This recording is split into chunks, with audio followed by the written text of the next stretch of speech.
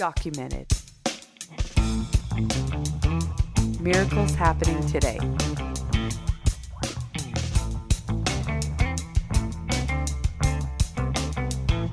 Hi everyone, it's Melissa. I just wanted to pop on before our last episode of the year and tell you guys Merry Christmas and a Happy New Year. I just want to thank you guys. This has exceeded my expectations. This was a great year for our podcast and for just all the listeners and the community, and the feedback has blown my mind. This really started, if you've heard from the beginning, it really started with a quest from myself to just really focus on miracles and what God has done, because any Christian walk, you can start getting cynical, you can start getting even discouraged or empty. And I was like, you know what? I know so many stories of God's intervention. And so I'm going to start just by asking my friends, really, people that I know, like, can you tell me your story? Really tell me your story when God met you. And it has turned into something that has been life-changing for me. And I'm so humbled. I am so humbled by every single person who comes up to me and says, man, this really helped me. I mean, it's just been such a blessing to hear people's stories. Thank you to every single person who is willing to be vulnerable and come on the show and share what God has done. That's not easy. And really putting yourself out there, really, really amazing and incredible thing to do. So from the bottom of my heart, thank you for listening. Thank you for coming on the show. And my passion for this show is that it would really glorify God and that it would help anybody who's struggling and really just shine light on the character of God. And so if you know anybody that it would help, please share. I love, love, love to hear from you. And last but not least, Merry Christmas and a Happy New Year. It is our final episode of 2022, and we have a really special guest with us today. Carrie Cutter is coming on. This is my mother-in-law. So one of her greatest accomplishments was raising my husband, David. But I first heard Carrie's testimony about 6 years ago when we worked together in a drug rehab meeting outreach that we put on. So we basically would invite drug addicts from all the different rehabs to come for a meeting. And then the person who spoke would talk about how they found freedom in Jesus Christ and from the bondage of drug addiction. And I remember really clearly the very first time I heard Carrie's testimony. It just completely and totally blew my mind because of the woman that she is now. And those are the kind of testimonies that I love so much, because it gives so much hope for somebody who's in the middle of it to be like, I could get to the place where God puts me back together and he completely changes the circumstances of my life. And it was so gripping and powerful. And one of the things I really appreciate about Carrie and her husband is that they never forget where they came from. And God has tremendously blessed their life. They've been really good stewards of what God's given them. They've been a really huge blessing financially to the work of God in Prescott. They also, for years, Bruce was the head of the drama. And so he has impacted countless amount of lives through his drama productions. And they're just solid stewards in the church that have always loved people. And I don't know if I can live up to that intro. She definitely can. And so Carrie, she was so Melissa. cool. She's always very vulnerable about where she came from and very realistic. And I know that that's what impacts people the most. And so buckle up, because this is going to be a fantastic podcast. Hi, thank you for that tremendous introduction. You know, you mentioned that we always remember where we came from. And one of the first things that came into my mind when you said that was, sometimes I think I'm lying. It feels like I'm lying when I give my testimony now, because I've been saved for 33 years, 34 this January. And I just praise God for that, because there is no way on earth that I would have stayed saved if not for the grace and love and power of Jesus Christ in my life continuously. And so my testimony is, yes, dramatic, but the years following, the staying power that Jesus Christ has had in my life are mind-boggling. So tell me a little bit about your history and background. I was the second child of 7. And So I used to love getting laughs from my brothers and my sister or my mom and dad. You know, I would practice faces in the mirror and get them to laugh at my faces and stuff like that. It was all about how I could get attention in this huge family, you know? And that was part of what I was growing up, you know, from childhood, getting laughs from other people and having fun, you know? Lots of laughs. And we moved to far away at one point in time, and we all wanted to move, you know, because it was something cool, a big adventure the whole family was going to go on. And because I was raised in Colorado Springs, Colorado, and my husband tells everyone I'm from Iowa. My parents are Iowans, and when they got married, they moved to the mountains. And that's where they had all their kids, 15 and 16, when we moved to Iowa. But in the 70s, in Jimmy Carter era, because I was born in 1960. So I'm the last of the baby boomers. And so I'm old now. But in 1970, whatever, Jimmy Carter was president, and he killed the economy almost as bad as Joe Biden anyway. But my dad was an electrician. And his business was commercial and residential electrical. Oh. And he saw his writing on the wall. They just basically shut down building. Wow. Kind of like a few years ago when it happened here in Prescott. All the guys sold their tools and moved away. All the construction guys. You couldn't get anybody to do anything. Anyway, my dad said, well, let's go back to Iowa. And we kids were super excited about that. And we had been going to a church in Colorado Springs. We were faithful members of a Christian church in Colorado Springs. So I was raised as a Christian. And I remember all the big three, they used to show them, you know, the Jesus People revival hit when I was a kid. Wow. I remember kids in my youth group, like the older kids, getting radically saved. Wow. And not really understanding what had happened to them. Yeah. Just like one day Joni was like this, real worldly, and the next time she came to youth group, she wanted to go out and outreach. Wow. What was that about? I didn't get it. But my sister decided to make a decision for Jesus Christ when she turned 13. And Easter was coming up, and she understood what it meant to be a Christian, and how in our church, we didn't have it where you raised hands and went to the altar. You just went forward at the end of service. Mm-hmm. And they sang a song and had like a benediction, they called it. And you could go up if you wanted to publicly make a stand for Jesus. And so she did that. And then the pastor talked to her about getting baptized. And she said, yes, I want to get baptized on Easter Sunday. My sister was so smart. She was just worlds ahead of me.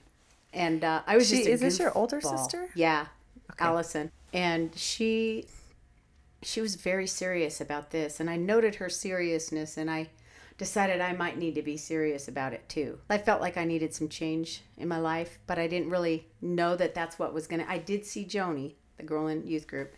Then my sister Allison decided to get baptized. So I was like, I'm not going to be left out of this. So I'm going to do this too. So then me, my sister Allison, and two of our brothers all decided we wanted to get baptized on Easter Sunday. So the pastor sat us down, and we went through some classes with him about what it means to be baptized as a Christian. He directed us through the Bible, and he talked to us about giving our whole hearts to the Lord.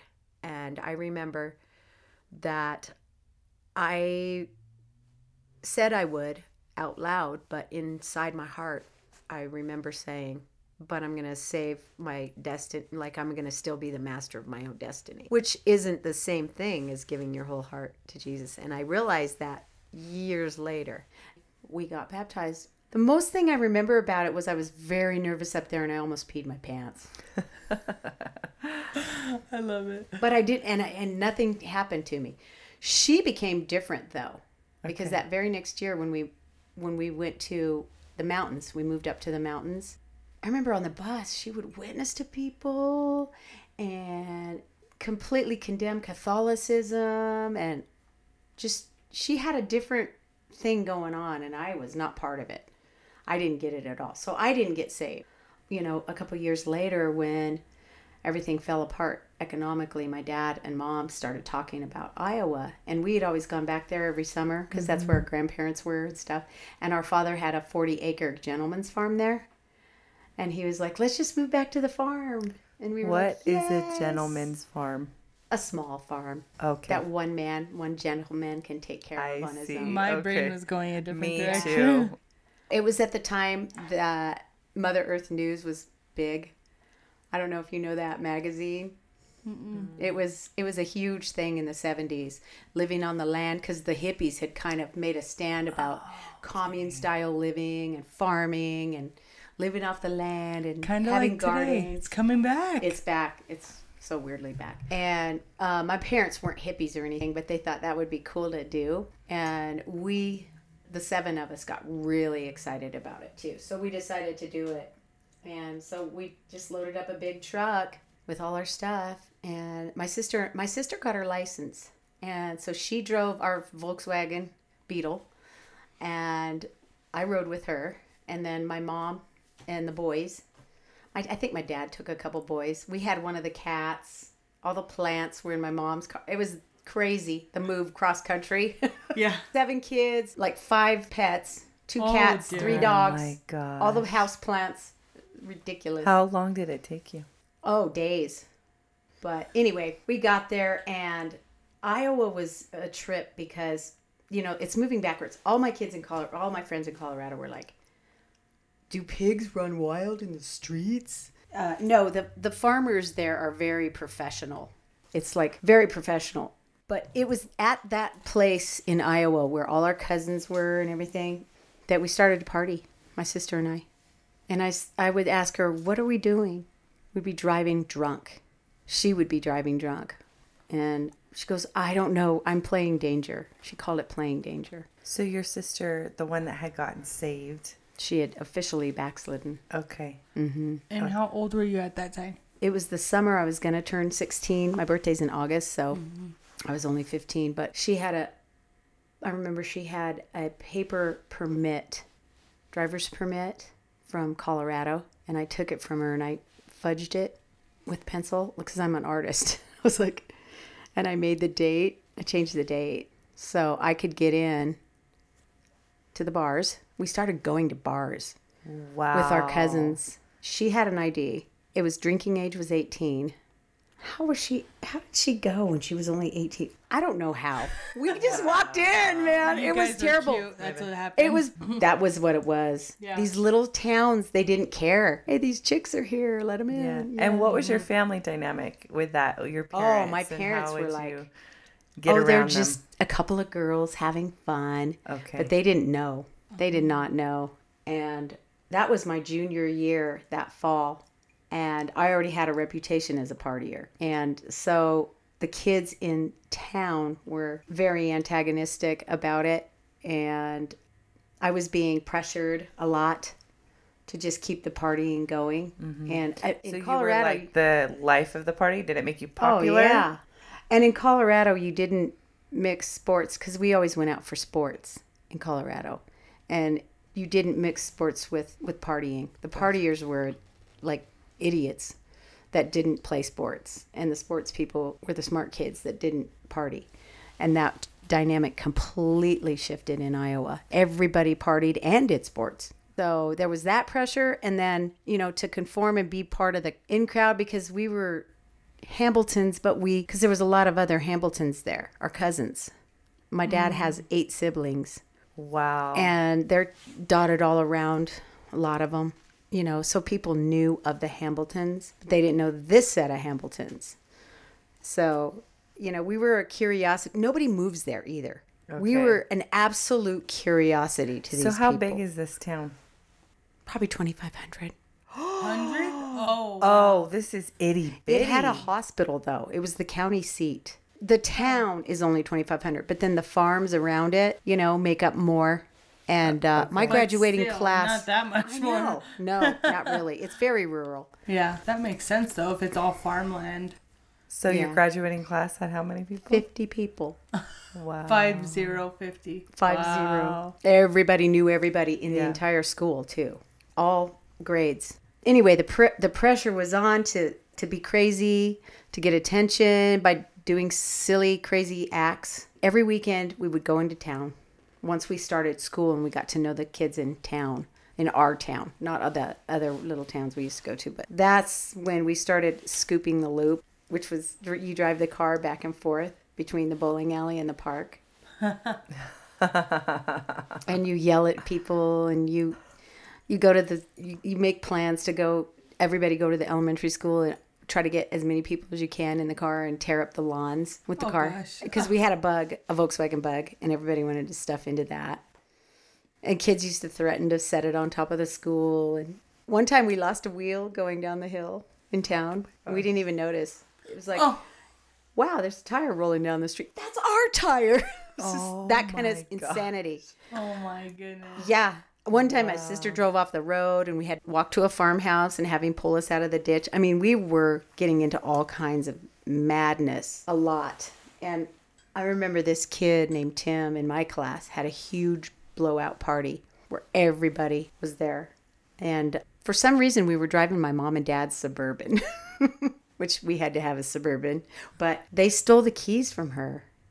And they were driving, these were two kids in my class.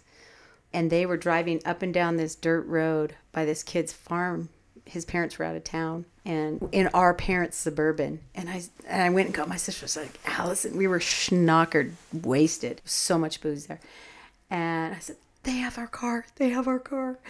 I'm like, they're tearing it up. They're down there. They were trying to pull stop signs out of the dirt. Windows. My dad's chains. Oh my God. This is what was going on. This kind of crazy, stupid stuff. And No rhyme or Allison reason. went out just making mayhem. Absolutely, just total. You guys are bored, is what happened. I know, dude. These guys, the small towns. we didn't know. We were just. I kind of feel like we were just the ignorant bystanders. Yeah, and she decided to go out in the road and make them stop. She would not move. So they finally stopped, and she jumped in the car. And they turned around. I'm watching the whole thing from this kid's front yard. They turned around. They were driving so crazy. And went back down the road and did a U-ey down there and flipped the car upside down. I was just like, I'm screaming, because my sister's in there. It was insane. She comes crawling out. Care.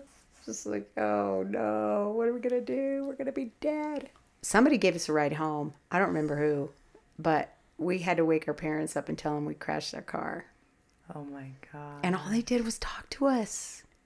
We were not grounded. We were just talked to. I don't think they knew what to do with us, really. Wow. And then kids started offering drugs. First time I ever smoked pot, I think, was one of those drunk nights in somebody's car. I don't remember the effects because I was so drunk. I mean, I would just get that kind of drunk. Just stupid. Sloppy drunk. Anyway, I don't know how I graduated from high school or survived it. I was only there for 2 years, but I couldn't wait. I kind of couldn't wait to get out of there. My senior year was a blur, total blur. I was out of control. I lost my virginity. Don't even remember who. Really. I liked one certain guy in high school right away, and he liked me too, but he tried to force me to have sex with him on our first date, and I was a virgin, and I said no. And so he wouldn't go out with me anymore. So then I decided, you know what? I talked it over with my sister. I need to lose my virginity. So the next guy that came along, hay rack ride guy, me in his car. That conversation like with your sister? Well, it was part of the feminist movement, and they would say you should probably have sex before you marry, because then you know kind of what to do and and what you like, and of course, live from pit of hell. So I basically threw it away. Before it was a huge deal, Sure. But then I got my brain reprogrammed. So then now that it's gone, I'm a free agent.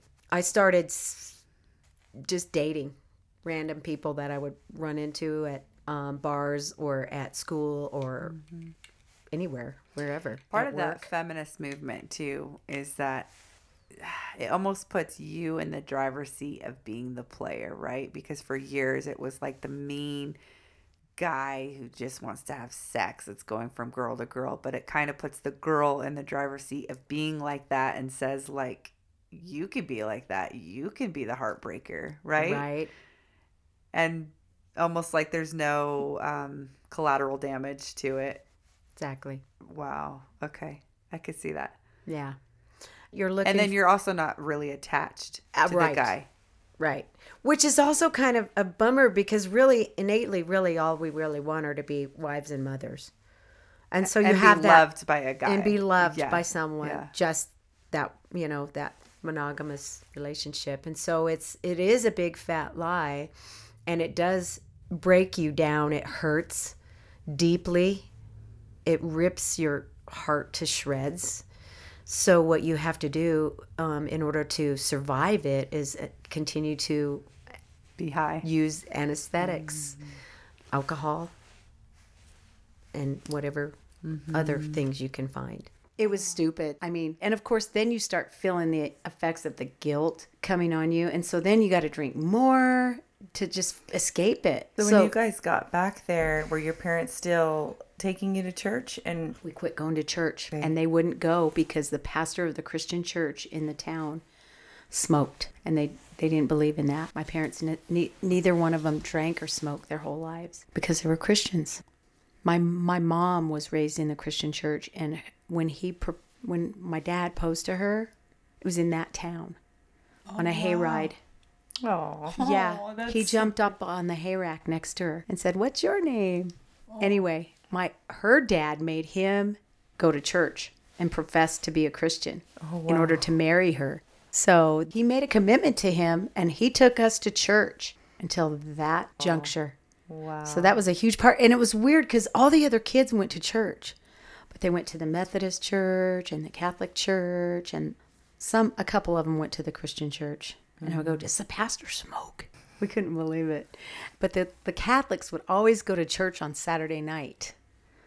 And I was like, "Why do you go on Saturday?" And they're like, "So we can go out and party and don't have to get up in the morning on Sunday." To me, that was like, okay, this has nothing to do with Yeah, it didn't make sense. what I was, the kind of Christian. Scratching a religious itch. Yeah. Yeah, checking the box. It was weird. So your senior year, your sister's off in college, And and it was all a blur, you were saying. somehow I graduated. Oh, I remember being called on the carpet for just doing what I was supposed to. This one instructor I took a bunch of business classes, and she hauled me into the office and laid into me because I was just such a class clown, laugh all the time. She saw me copying off somebody else's paper in accounting class. I was like, I understand the material. I'm just getting caught up. I wouldn't do my homework. That was a huge, because I was partying. How can you do any homework like that? Yeah. I remember being very convicted about that and realizing she nailed it, man. I'm a screw up, but I didn't know what to do about it. What did she say to you? What do you remember? She said, you are setting a path for yourself that's so destructive, and your life is just going to be.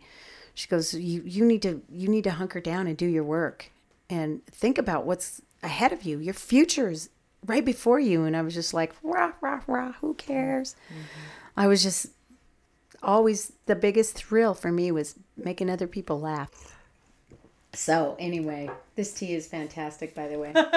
It is. It is really Hopefully I don't slurp it too loud for the podcast. I know. I finally graduated.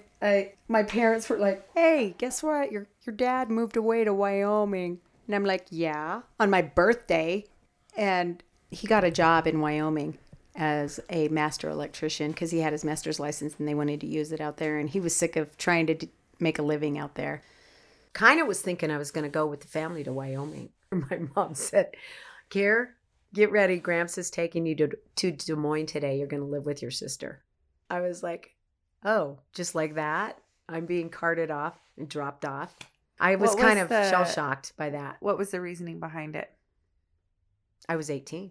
Okay. And Time to yeah, be I out. was done. They were done. They were done with me.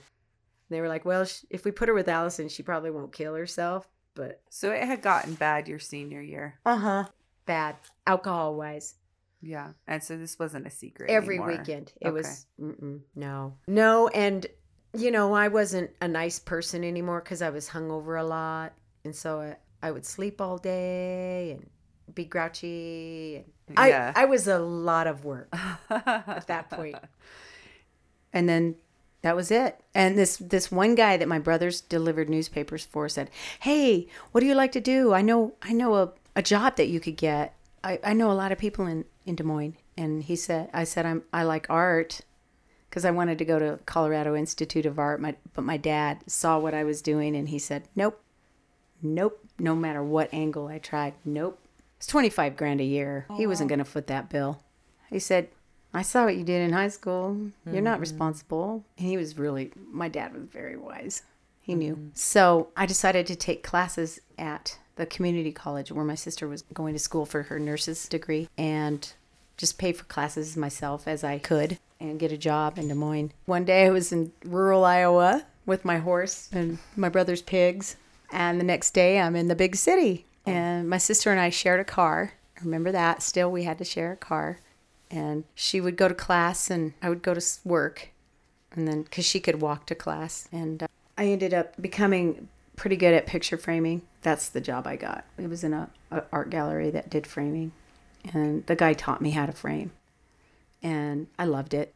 And he put me as the manager. And so I got a little raise, and he had a friend who was a banker, and he helped me get a car. All this time I'm partying, my sister and I, drop dead drunk every weekend. Every single weekend. And I don't know how she got through nursing school with me down there, because she was fine until I showed up. And then she befriended this girl in nursing school. Me and her and the friend, Mary, we were inseparable. We went everywhere together. We were bar hopping, and somebody introduced us to speed. Don't remember who it was. I think my sister. Diet pills. And she told me our mom used to take them. And I was like, "What?" She goes, "Yeah, they prescribe them for ladies to lose weight." Little capsules. Is that true? Yeah. They don't still do that. It's a different kind. Holy But cow. yeah, you can get diet pills. I don't know if you can get those kind anymore. Oh, wow. They were, what do everybody get hooked on now? Oh, like Adderall. They were Adderall. amphetamine. They were amphetamines. Oh, okay. Yeah, because even now, like, you can take The the other one, fentanyl? Fen-phen? One of them. Like, I don't know. Wait, don't For Adderall losing would make weight? you calm down. I think Adderall's for opposite. ADD. ADD, but there's another one that you could take. It is an amphetamine though. But you could take one, like they say a lot of people, when they're trying to pull all-nighters in college, they'll That's take what them. they take. Yeah, they take, it's like speed. Yeah. Yeah. Legal speed. And that's how kids get addicted into adulthood, because they don't know how to wean off of it. Mad. I know, it's infuriating. I Hey. never asked my mother. I didn't. My sister knew so much more than I did, because she was the oldest. She was the confidant. She spent time with our mom. I was a tomboy. I hung out with the boys. I went outside. I played outside when I was a little kid. I did not hang out in the house. I mean, I remember trying to sew something when I was a kid. My mother and my sister Allison was making lined ladies' jackets when she was 12. wow. Oh my God. And I tried to take home ec and learn how to sew, because there's no way they could teach me, because I didn't listen.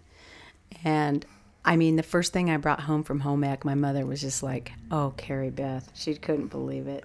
Anyway, You started taking speed. we started taking speed. And that was our new drug of choice. And that became really basically my go-to, that and alcohol.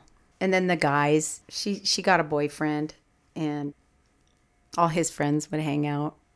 And they kind of passed me around. And then every now and then I'd meet some guy at a bar. It was just, grossness over and over again. And just me and my sister would have meltdowns. Every once in a while, we would stay home and just bawl our eyes out because we were so hurt. We were just hurting ourselves, but we didn't know the answer, how to get out of it. Tell me a little bit more about that. She would have a lot of introspective moments, and usually after several beers or whatever she was drinking, and it would just, and then she'd get me crying, and we would just, and then we'd say, we miss our family, because it was just me, she and I there, and the boys My brother Mark wouldn't talk to me on the phone for a year because he was my best bud. And he was like 5 when I was graduating. And so he would not talk to me on the phone because he didn't want to cry. Oh. Yeah. But we started them on the partying The too. little one. The 2 after us, we showed them, here's what we do. We get drunk, we do drugs. And they started up, and they gave our parents, all 5 of them gave our parents such hard times with marijuana, everything. Drinking and marijuana mostly in Wyoming. And when we'd visit them, that's what we would do. We'd hide out in a room, all 7 of us, and smoke pot and just hang out. Our parents would be like, what's going on in here, you guys? Why don't you come out? You know, it was Christmas or something. We'd drive to Wyoming to hang out with them. And it was weird because people would go home, but Wyoming wasn't our home. It wasn't. Yeah, you had never really lived there. Right. Yeah. And so we didn't go see our old high school buddies or anything like that. And our Colorado ones were too far distant. The partying progressed. And I remember at work, my boss was this older gentleman that was, I guess you could call him kind of a player. You know, he had the big collars, like the big shirt collars, and he smoked these like really long cigarettes, and he would just ask you the most intimate questions while you're framing pictures, and you know he's watching your butt too. Stuff like that.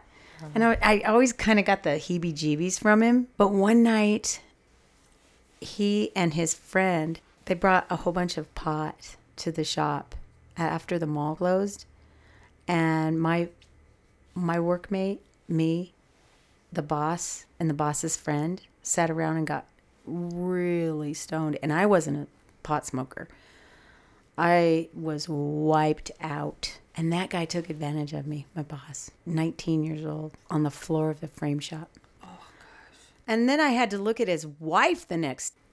Oh, Jesus. So now I have no moral compass anymore. I am completely Did you tell anybody bankrupt. that happened? Like, do you remember going My sister. home that night and you told your sister? I think she's the only one. Did you feel like, because I know a lot of people feel sometimes like it's your fault, like what did I do? Absolutely. What did I do that he thought that this is what I wanted, kind of thing?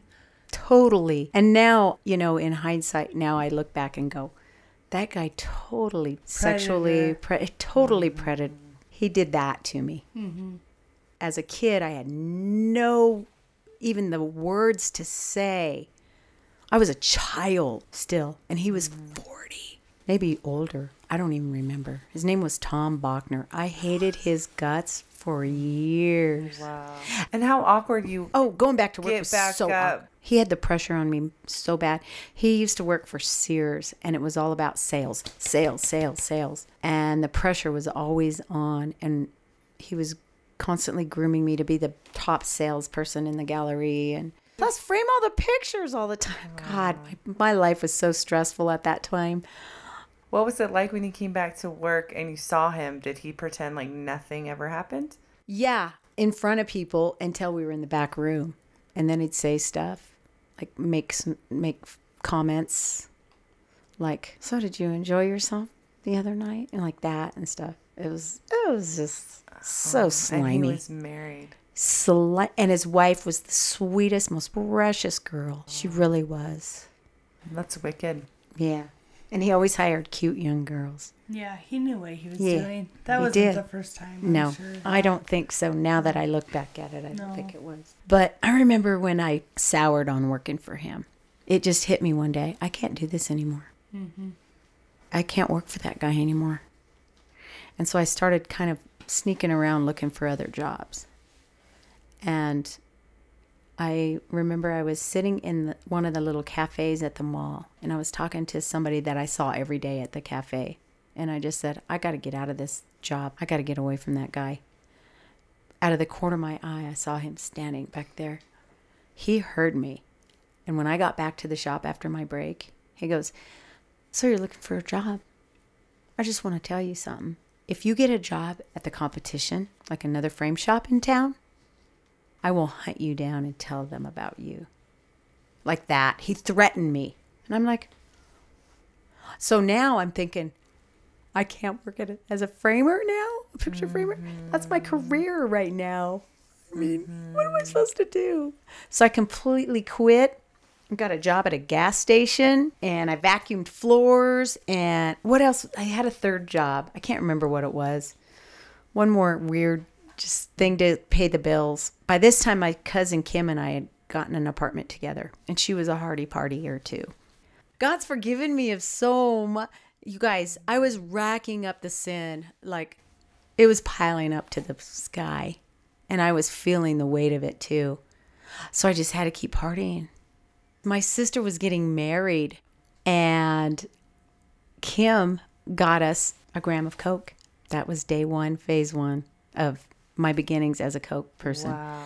Wait, and so she did that on the day of the wedding? Mm-hmm. We were going to be snorting Coke on the wedding. So was it now like speed and Coke or what? Yeah, probably. I mean, I remember, I know. I worked at a bar as a cocktail waitress. That was your third job. Yeah, I remember walking in there.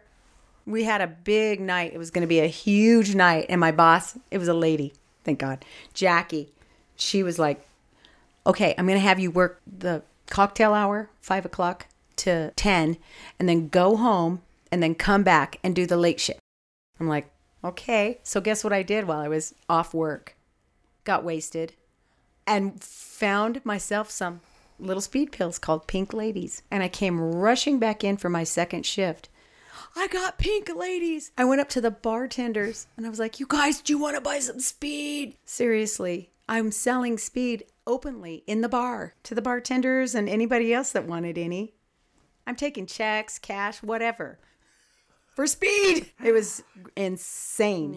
And that night, my first tray of drinks, I remember that second shift, my very first tray of drinks had like 50 orders on it. I turned around from the bar and spilled the entire thing on somebody's brand new leather coat. Jackie had to pay for that. Oh my goodness. She took it out of my check, I think, eventually. She was not amused at all. And all this time, I've got all these weird boyfriends. And, there was this bartender that took a shine to me. And his name was Joel. And I kind of liked him, too. He was more mature, but not old, like some of these others. And we started dating. And we were talking about maybe living together. And this is when I still lived with my cousin Kim. And it got serious there for a little while. And then I ended up pregnant. And we were driving down the street and I don't know what I said, but he hauled off and slugged me, smacked me hard, backhanded me. And I hit the window with my head and I was like, stop the truck right now. I made him let me out. And I went and aborted his baby. Because my sister said, Typically, guys that abuse women will abuse their children too. You probably don't want to bring a baby into this world that is going to be abused. Wow. So I made the decision to abort my baby because of that. And pretty much that ended the relationship. He didn't really want to be with me and I didn't want to be with him. So did he know you were pregnant? Uh-huh. Yeah. He cried and begged me to have the baby and give it to him. And I basically told him, screamed at him, if I give you a baby that you decide to abuse, what's the difference between just mercifully ending its life now before it has to experience the pain of being brought up by an abusive father? So I thought I was doing a mercy killing. Sure. You know, Yeah. I was justifying it that way because, I mean, how else can you justify murdering your own baby? So this whole theology, feminist theology, I'm kind of interested in that because what year were you born? 60. Just trying to like place you in history. So abortion was legalized for how long? Oh, Roe v. Wade, 1973. It was a huge And deal. you aborted your baby in 79, 80, 79. So it was kind of newer, or Because my sister had gone into the medical, she'd been it very was looked at indoctrinated. more like, big time. And so It's this liberating thing that women are allowed to do now, and now you don't have freedom to have of a child. choice. I remember the book coming out, Our Bodies Ourselves. My Aunt Christine had that, and she insisted I read it, which I did. Can I that tell you can? this? Tell me. When I was in junior high school in Colorado Springs, Colorado, I claimed to be a Christian. I had Christian friends at school. And in a civics or something class, our teacher challenged us to do a debate. And my Christian friend chose to do one on abortion against it. And I was already her friend, so I immediately had to be on her platform. And the day of the debate, she was sick. She was like, "You're a Christian. You can carry your own. Come on, you'll be fine." She's giving me a pep talk, or she knew she wasn't going to be there. Oh my gosh. I could not stand up and speak against it for the life of me. I had no, already starting to think it was okay at that time. Because I had already started being brainwashed by the culture. TV, we never turned our TV off. My mom turned it on at 6 o'clock in the morning for Captain Kangaroo, and she shut it off at night when the anthem played. And it was constant liberalism. Walter Cronkite, hardcore liberal. And so that, and then the media was print back then. So it was the magazines. My sister and I started reading teen magazines when we were, and then as we got older, we would buy the older ones, the Vogues, and those were hard liberalism, feminism. Big time. So we were brainwashed by the media. Plus, we weren't going to church anymore. So, but I walked into Planned Parenthood, and I remember this lady with a big fro did my pregnancy test. And she came into the room after it came back positive, and she goes, "You're pregnant, and you are going to terminate, aren't you?" And I was like, "Oh, yeah." And she goes, "Okay, well, we'll help you out, honey. Come on, let's make an appointment." Wow. And I think it was $300, which was a lot of money to me back then. I don't remember how I got it, but I was hell-bent to get an abortion. Do you remember going and telling him that you aborted the baby? Mm-hmm. What was He his cried. reaction? He cried. Whoa. Mm-hmm. And then he basically left, and I just said, well, I just brushed the dust off and walked. I just said. And then that's when you left the bartending scene. I had this guy in our apartment complex that I would go up to his apartment every night after I got off work. And he was an old man, like 80s, probably maybe, I thought looked like he was in his 80s. He was probably in his 60s, the age I am now. But to me, he was really old and very wise. And he was like, come upstairs. I've got a spleef. So I got in the habit of going up there to his apartment and watch Johnny Carson with him and smoke pot. And he talked me into going to college. He's like, you can do it. You're so smart. You're throwing your life away if you don't do it, you know. And he goes, what do you want to do? And I said, well, I always wanted to go to art school. And he goes, well, then do it. And he talked me through getting my grants and my loans and my applying. And that guy was a character. That guy inspired me. And then he never tried to make any moves on me or anything like that. But that's what men were always... I started hating men. I couldn't stand them. I couldn't stand it when they would grab my butt at the bar. It was just like... Yeah. I started adopting this weird attitude towards men, like a real combative.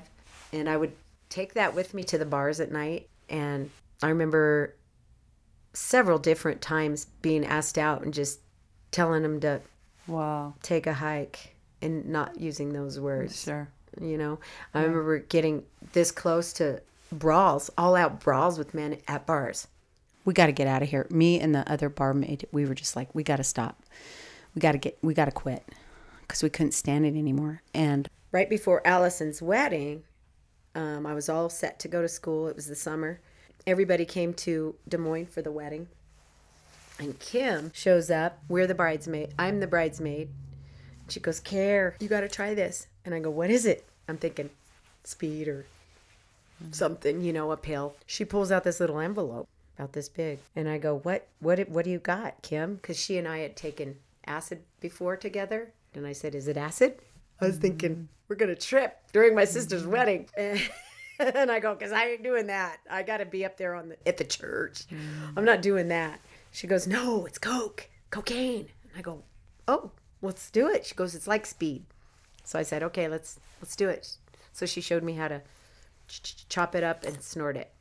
To me, that was the drug. If there was ever a drug invented, that was the one for me. Drug of choice. Exactly. Yeah. I found my drug. That's why in the programs, they do call it drug of choice because there's certain things that hit people certain ways, and that was the one for me. After that, I never wanted really anything else. Alcohol, but that. And so I never forgot that. And I enrolled in school, and I went to school, and the instructor said, "Hey, you're pretty good. There's a girl at a frame shop that wants to hire somebody." And I was like, "Oh, I'm not supposed to work at frame shops." I was told no, but I didn't tell him that. He was just like, "Just go talk to her and apply." And so I went in there, and she hired me on the spot because I knew how to frame. Yeah. I could just start working. So I worked for that girl for a year. She was an absolute narcissist. Like, I thought my life was crazy. Hers was off the charts, nutty. And I was like, I work with a crazy person. And then one day they fired her and I became the manager. Oh, wow. And it was 2 years into college, and they put out this coupon and we were packed. So I had to quit school, unfortunately, in my junior year. But I'd already gotten my associate's degree. So art school was like a breeze. So fun. It was Yeah. so much fun. Yeah. And I could just be as crazy. And it was the 80s, and everybody was spiking their hair and dressing like crazy. And if you were an artist, you were expected to do that. So I kind of got into that crowd. That's sort of the punk rock. The music was changing and everything. And so I got a whole group of new friends that were artists. And then I had my frame shop where I had to look a certain way because I'm an art student. People started coming into the shop to have me wait on them. So I started building a clientele over time. And one day I walked into this little bar next door to the frame shop. My manager at the shop said, "Hey, let's go next door and let's close the doors and go next door and drink our lunch." And I'm like, "No, we can't do that." I never drank during the day when I was supposed to be responsible. But she insisted it would be fine. So we ordered huge beers, locked up the frame shop, put a sign up, gone to lunch, and started playing Pac-Man at this little table. So that was our new thing that we would do every day. We'd go over there and play Pac-Man and drink our lunch. She always waited to have lunch until I got there after school. And one day in that little bar happened in this guy. And there was also a Jewish deli on the other side of the bar. It was the deli, then the bar, then the frame shop. And so the guy was a Jewish guy that would always go and get bagels at the deli, and he decided to run into the bar and have a beer. And we got to talking to that guy, and we started laughing and having the best time. So much fun. And then, of course, we had to go back to work, but we exchanged phone numbers with this guy. His name was Jimmy. He was the president of the Jewish Foundation in town, and he was a prominent CPA. He had a huge certified public accountant firm. I was 20, he was 40. And so Jimmy started coming over for our lunch, and we would just spend an hour a day pretty much getting to know Jimmy and playing Pac-Man and just anyway. So push came to shove. Jimmy started to call me, and I'm like, "You're a married man. I'm not going out with you." Did he tell you who's married? Yeah, he had a ring on too. Oh my gosh. And he goes, "Yeah, but we don't get along, and I really could, use a few laughs. We'll just date. We'll just go out and have dinner." That's how it started. And when he was Did he know you did drugs? Yes, he wanted me to smoke pot with him, and I said I really don't like because I had deadlines at school, and I did not want to be stoned. Because if ever I would smoke with him, I would just go, "I can't do this anymore. I can't get anything done," because I had to finish drawings and stuff by a certain day, and I'd start like rearranging my kitchen cabinets.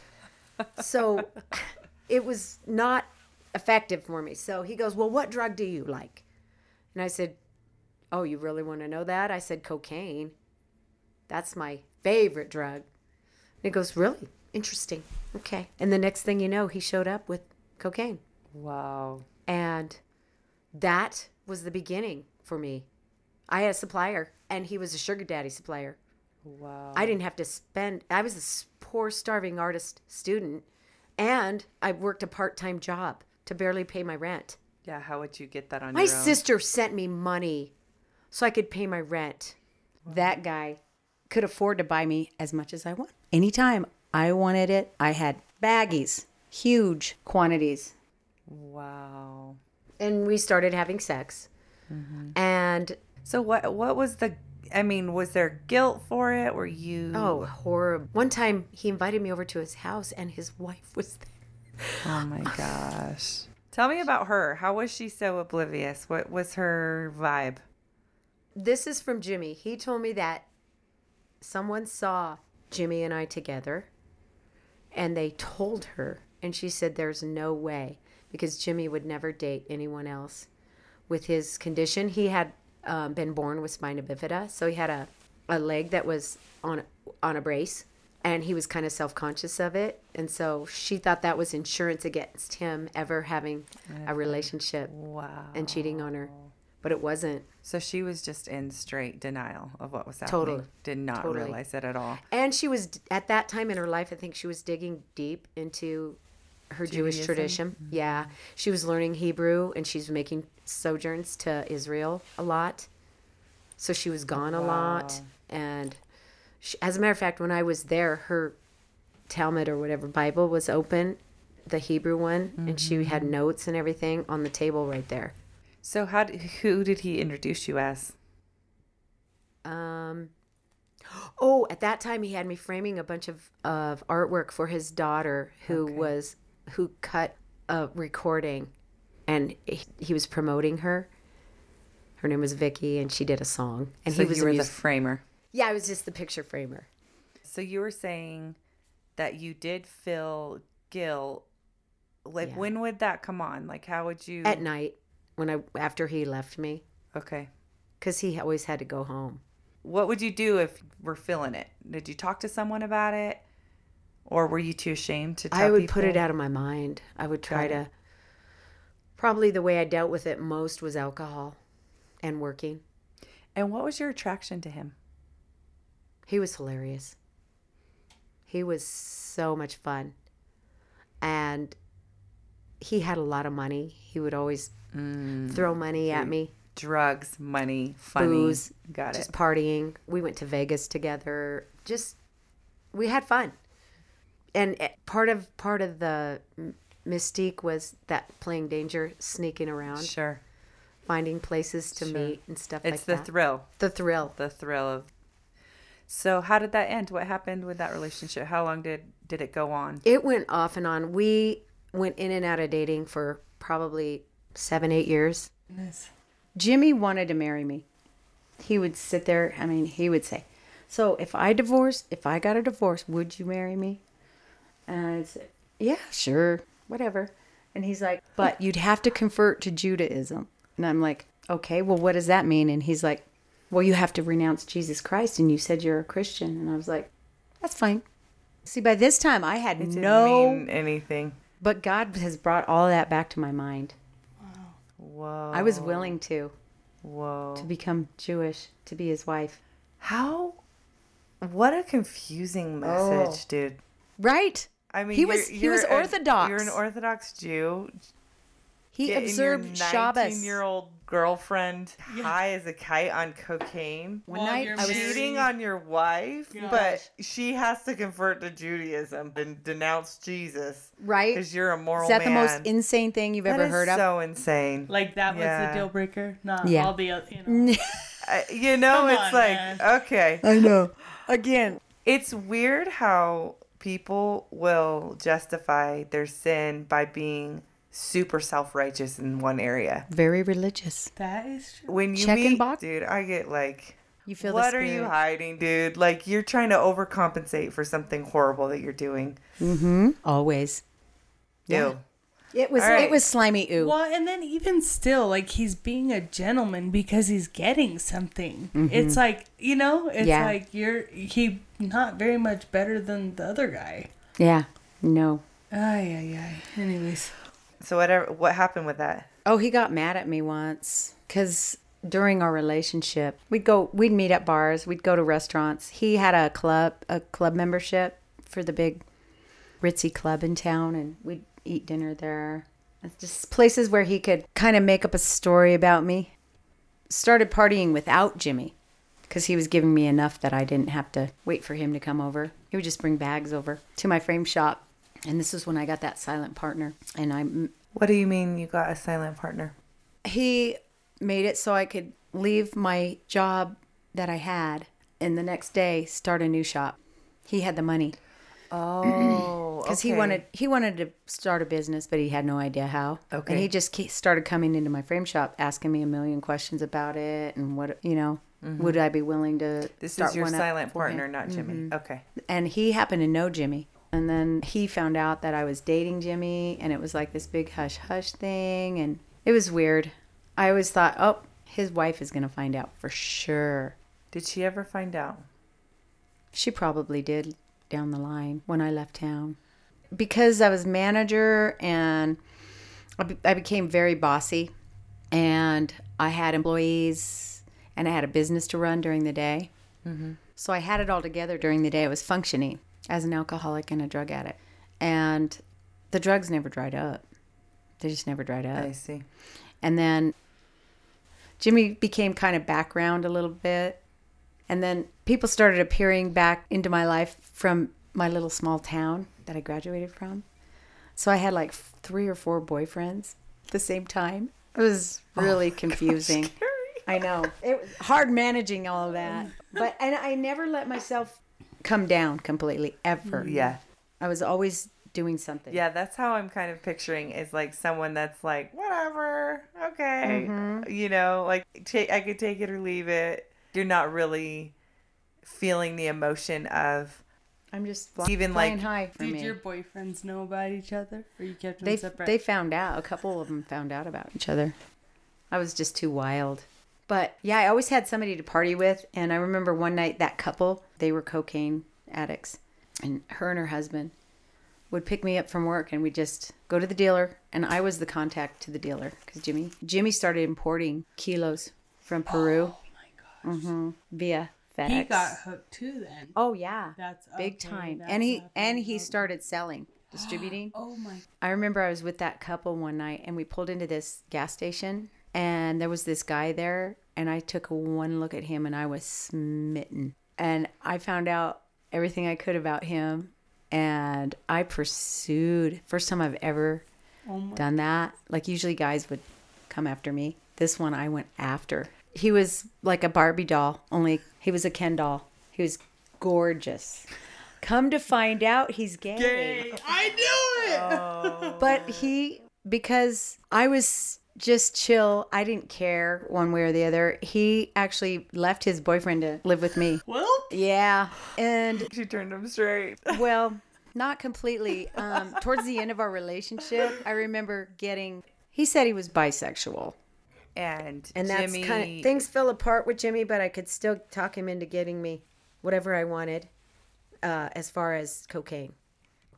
so this new guy, Chris, Yes. is he addicted to coke already? No, or is he's not. He's an alcoholic. As a matter of fact, he was so alcohol driven that he could barely hold a job down. And so I ended up supporting him. Wow. Then I had gotten my degree and I had started my own shop, and so I made really How did good you money. feel supporting him? Were you happy to do it? Did it make you feel empowered because of your ideology, or was it like irritating? Totally. I'm the provider. I'm the big man on campus. But there was also a side of me that said, "You little scum, go get a job." You know. So you didn't. I was torn. Do you feel like you respected him? Oh, absolutely not. Absolutely not. But it I was made you pissed feel off at him most of the empowered. time. Okay. And then there came a point where he got pissed off at me too, because he did not appreciate the fact that I was using cocaine all day, every day, from morning to night. And I kept renting all the apartments and paying for everything. And he basically was a musician, played in the bars. One time that guy came to my apartment. It was our apartment. He shows up. He just walks in and he's got this look on his face. And I'm like, Chris, what's going on? And he's like, he didn't say anything. He just walked into the bedroom. And I had one of those 40s Art Deco waterfall bureaus with the big mirror on it. And he pulled the drawers out and just started shattering them on my floor. And I was like freaking out. and he was looking for my drugs. He got mad somehow. I think he went out and got completely schnockered on who knows what, because he took any drug. He didn't care. He used to take door-to-door political surveys, and one of the things he would do is put on this zippered jumpsuit, and the farmers in the small towns where they would canvass loved that he was dressed like a little farm boy. He called it his farmer charmer suit. But he would go, is there any way I can use your restroom real quick? We've been canvassing the neighborhood and I really need to use the bathroom. So he'd go into their bathroom and get all their drugs. Oh my God. And that's what he would do. He would drink and then take random unknown pills. He would swallow them whole. They're all water pills. That's why he had to pee so much. Oh, he had who knows what pills in there. It was like he had a vitamin C bottle full of random pills. Oh my gosh. And I actually saved his life one night. He had a grand mal seizure right in front of me because he did that. Holy But cow. he came home one time. This is a different time. And it was just me and him. And he started shattering all my stuff, looking for my drugs. And I didn't really have any. I had paraphernalia, but I didn't really have any drugs, which was a rare moment. He freaked out on me, like started fighting me. And I could tell he was not in his right mind. So I just took him down because I used to wrestle. My brothers were wrestlers. They taught me all the moves. And I had him in a headlock on the floor and I was killing him. I was choking him to death. I had him in a chokehold. His head was right here. And I heard him choking to death. And I was like, you're going to kill him. So I let him go. And he got up and started hitting me again. The guy was abusive. Anyway, all of that was just on me. Mm-hmm. You know, that and that and that and that. All of this stuff that I inflicted upon myself. How long was that relationship? 4 years. We were going to get married. I'm glad we didn't. What interested you in getting married with that mindset? Was there just a part of you that wanted to feel like you were with your forever person or that you had a love story? What do you remember about that? Just the part of being a woman, that's you want to get married and have kids and have a real life. I don't know if kids were so much in my picture because by this time I had aborted a second child. Tell me about that. That was a freak accident. I was in a relationship with Chris. I was actually between sort of checking out of my relationship with Jimmy and checking into a new one with Chris. And I had a fling with a guy that I had dated for a short period of time. And we'd already ended things, but we ran into each other at a bar one night and ended up having sex. And he was already dating someone else. And when I found out I was pregnant, and they were talking about getting serious together. Oh, I see. Him and another girl. When I found out I was pregnant and told him, he wanted to end everything he was already doing with her. He wanted to do the right thing and marry me. He was raised Catholic. The selfish me did not want to quit partying, and I knew I'd have to. So the second guy, you didn't care much about him. It was literally just like a one-off thing? I would say I really loved Marty, but it was already over, and I knew he had other plans, and I didn't want to ruin them for him. That one hurt. That one hurt bad. So, as a matter of fact, when I went to have the procedure done, I lost it. As a matter of fact, I lost it while I was waiting for the procedure to be done. Wow. But I didn't leave. I should have left. There was everything in me said, don't do this. But I couldn't imagine how to manage it if I didn't. How to manage my life if I didn't. And I didn't have anybody to come up and go, oh, look, no, we have resources. We can help you. Mm-hmm. Like now there women of the crisis pregnancy centers and stuff take that as, and maybe they did back then too, but I had no idea they existed. Yeah. All I knew was that there was a place that you could go get it taken care of. And when you walked in those doors, those feminazis just said, come on, honey, let's go take care of this. And then when I was walking out of there, my friend picked me up and she cried with me. And then Marty came over and cried with me for another 3 or 4 days straight. It was his baby too. That's what we forget. They make it all about. I saw this really funny clip. I mean, it's dark humor. And he's like, yeah, it's funny how 5 minutes before it's your baby, it's your body, it's your choice. But if you push that baby out, I got to pay child support for the next 18 years. You know? Right. So is it my baby or not? And I'm like, Right. man, you know, there's a lot of heaviness there, a lot of lies. There is. So you said that he came over, he cried with you. He was really sweet. I remember being outside my frame shop and him sitting there. We were standing outside the frame shop to talk privately, and he begged me not to get an abortion. And he painted the picture for me. He said how we would get married, how we would raise this baby together, and we would make it work. He pitched it. He's tried to sell me on the idea, and I wouldn't agree because I already knew that he loved Karen. And I think she was a rebound girl. I don't think he was even full on with her. But I had just heard through the grapevine that he was. And then I wasn't willing to. I don't know why. I'm a selfish, bigoted person that when I get something in my mind, ask my husband, you have to literally fight me. And he wasn't fighting me hard enough. You had So, your mindset I had my mindset. that it wasn't going to work. Yeah. I'm pig-headed. And way pig-headed then. Yeah. God's shown me that over the Yeah. years. Thank God. I mean, pride is a wicked monster. And it kept me from admitting I was wrong about sin, the sin my sister and I involved ourselves in, and lifestyle for years. Years, really. This is probably my bottom sin. My first sin was pride. Remember, I told you when I was 12, I was too proud to say to the pastor that I didn't really want to give my whole heart. I would say it inside. I was going to be master of my own destiny. I would lie before I would tell the truth about my true feelings. Really powerful. That pride, because that's the Yeah, that was the sin. root Yeah. for me. And Wow.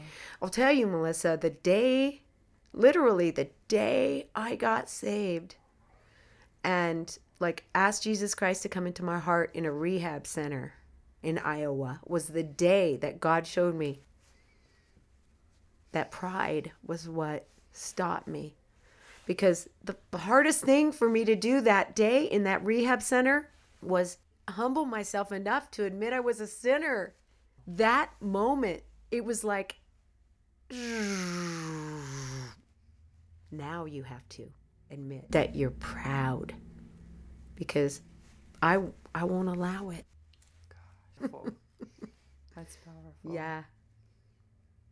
I ended up years of sin, but pride was what kept me in it. I was just a free agent. It was just me out there in the world, Wow. tripping over obstacles and getting back up and going to work. I was a workaholic. I had deadlines every single day at work. I worked retail, but it was very stressful. Everybody that walked through the doors of that frame shop wanted me to create something magical for them. So I had to not only do magic and convince them it was going to be magical and then make it, like physically make the thing, unveil it. I mean, it was this big show all the time. It was an act. And you never had downtime, you know? Because Ever. your downtime, you're partying. I was open every day of the week. I'd been framing now for years in that town, and they always followed me from shop to shop, kind of like you get a good hair designer. You follow them wherever they go. So now I was large and in charge. I had an actual business partner. His name was Dave. I had this one friend named Rini from art school, and she and her boyfriend would rebase with a spoon and some weird stuff. I didn't even know what they were doing, but I found all this stuff in my apartment. And she told me about it, and she said, it's way better, blah, blah, blah. So I was kind of thinking, interesting. Because I was snorting a lot, and my sinuses were shot from snorting so much. Like, really, I could hardly breathe anymore. And people were talking about deviating their septums and probably going to have surgery. And I didn't want that to happen. So one night it was Halloween, and I had the whole street where my shop was had a big event, and a bunch of people came, just random people for the event. And it was like we had an art opening in ours, and I had a bunch of my friends from my college where I graduated from art school, and they were displaying their work, and we had neon signs that we made everywhere. It was really neat. And this one guy walked in, and he knew Jimmy. I'd heard about him. I'd never met him before. And he was like, "Oh, come with us. We'll show you how to smoke cocaine." So I was like, "Ba-da-da-da-da." That night I went off with those guys, and I didn't go home to my house for 9 days. I fell off the face of the earth. So while you're normally there 7 days a week, and then all of a sudden just gone. I They disappeared. probably thought you died. Chris showed up over there and just started doing the drug with us. After that binge, I couldn't walk upstairs to my bedroom. I fell asleep on the stairs for 12 hours straight. I woke up on the stairs. Jimmy was still supplying me. And so I was getting more quantities more often. And I finally admitted that I was rocking it up and smoking it. And so I just did it at home in my basement like a mad scientist, I had a little area set up. All I did, rock it up. And I'd stay up all night long, night after night, and go to work. It was nuts. It was insane. Would you eat? No, you can't eat. And that's when everybody started saying, "You don't look right." And I started looking at myself in the mirror. My bones were sticking out. I was getting really skinny. My clothes didn't fit. And I got scared. I got freaked out scared. And that's when we decided. And you felt like you couldn't stop? Oh, yeah, no way. I had no idea how. I started trying to tell myself to stop.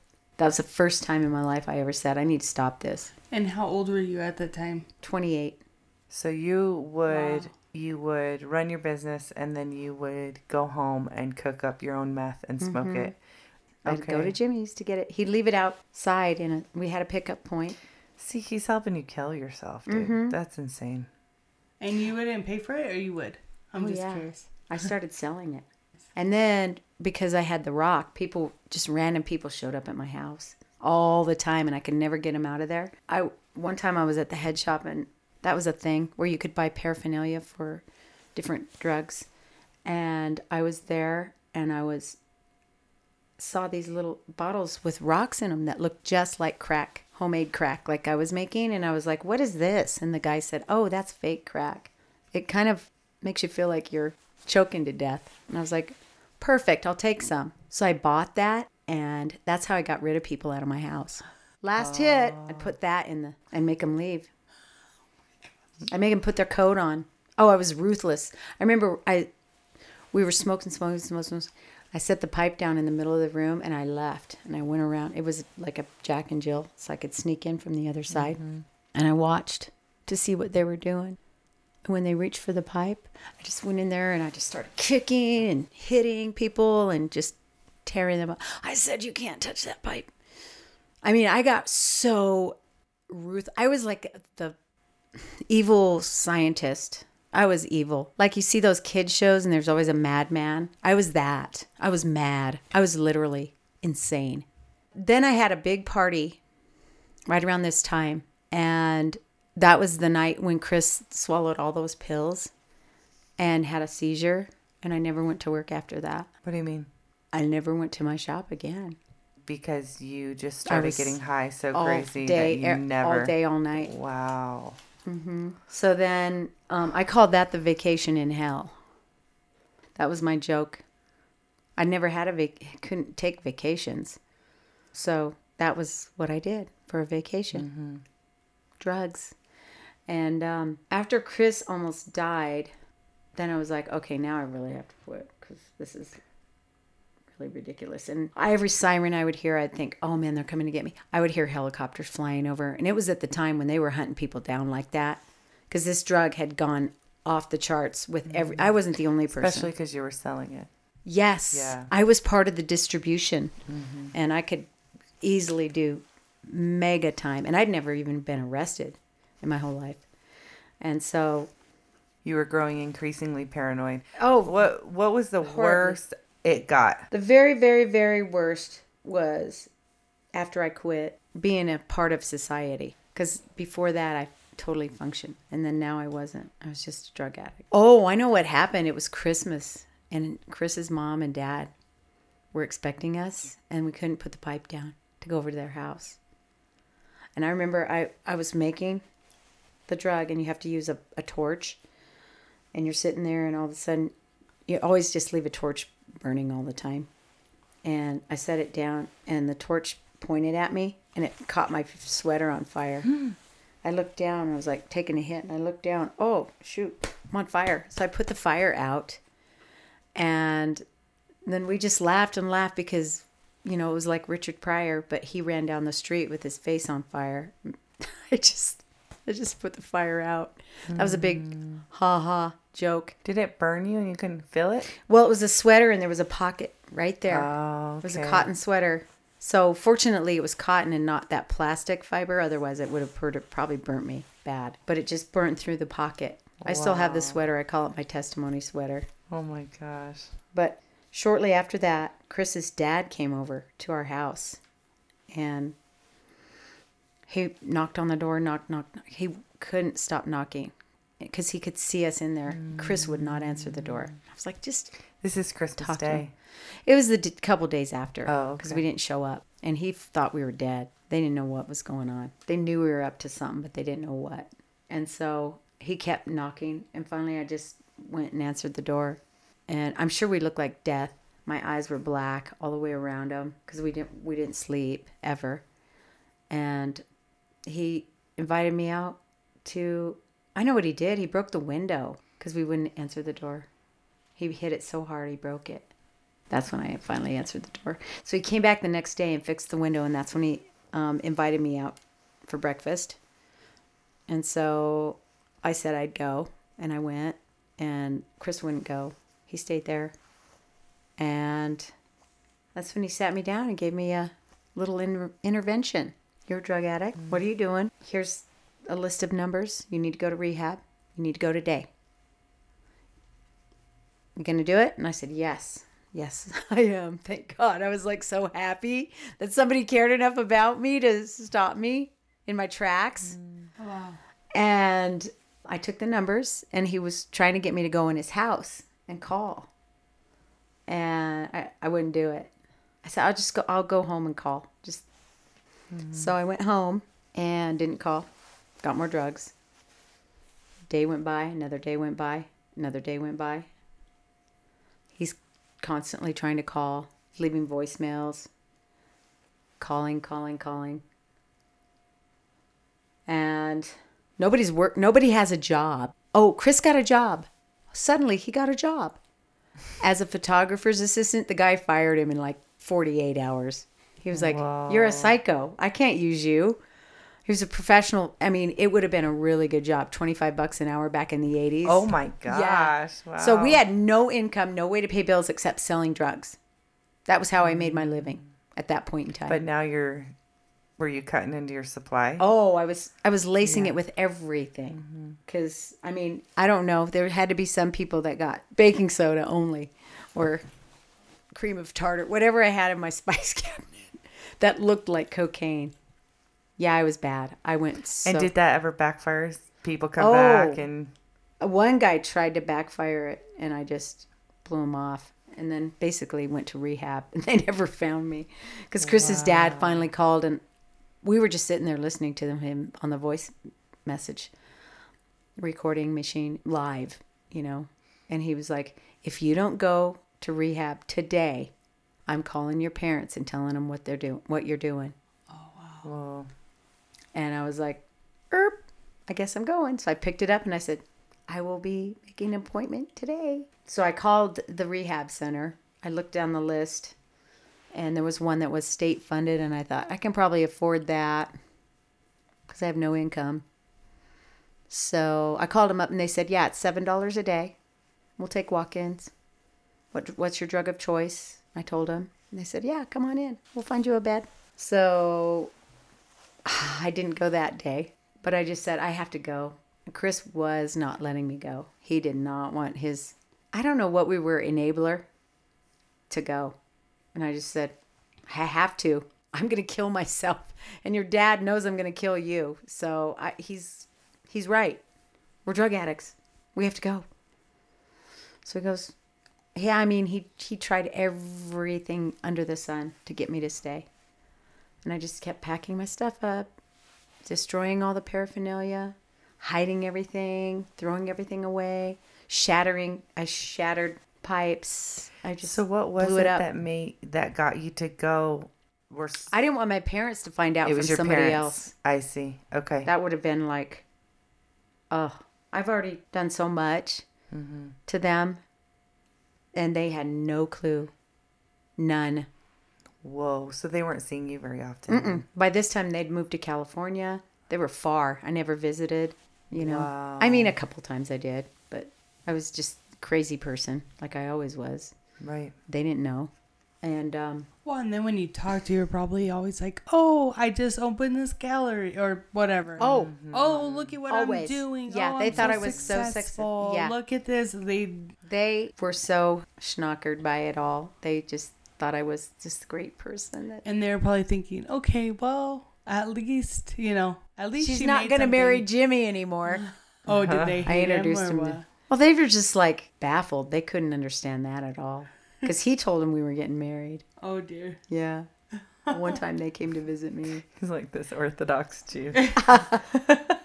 And your dad's like, "You're as old as me. What is happening?" Yeah. My dad was speechless. He didn't even know what to say.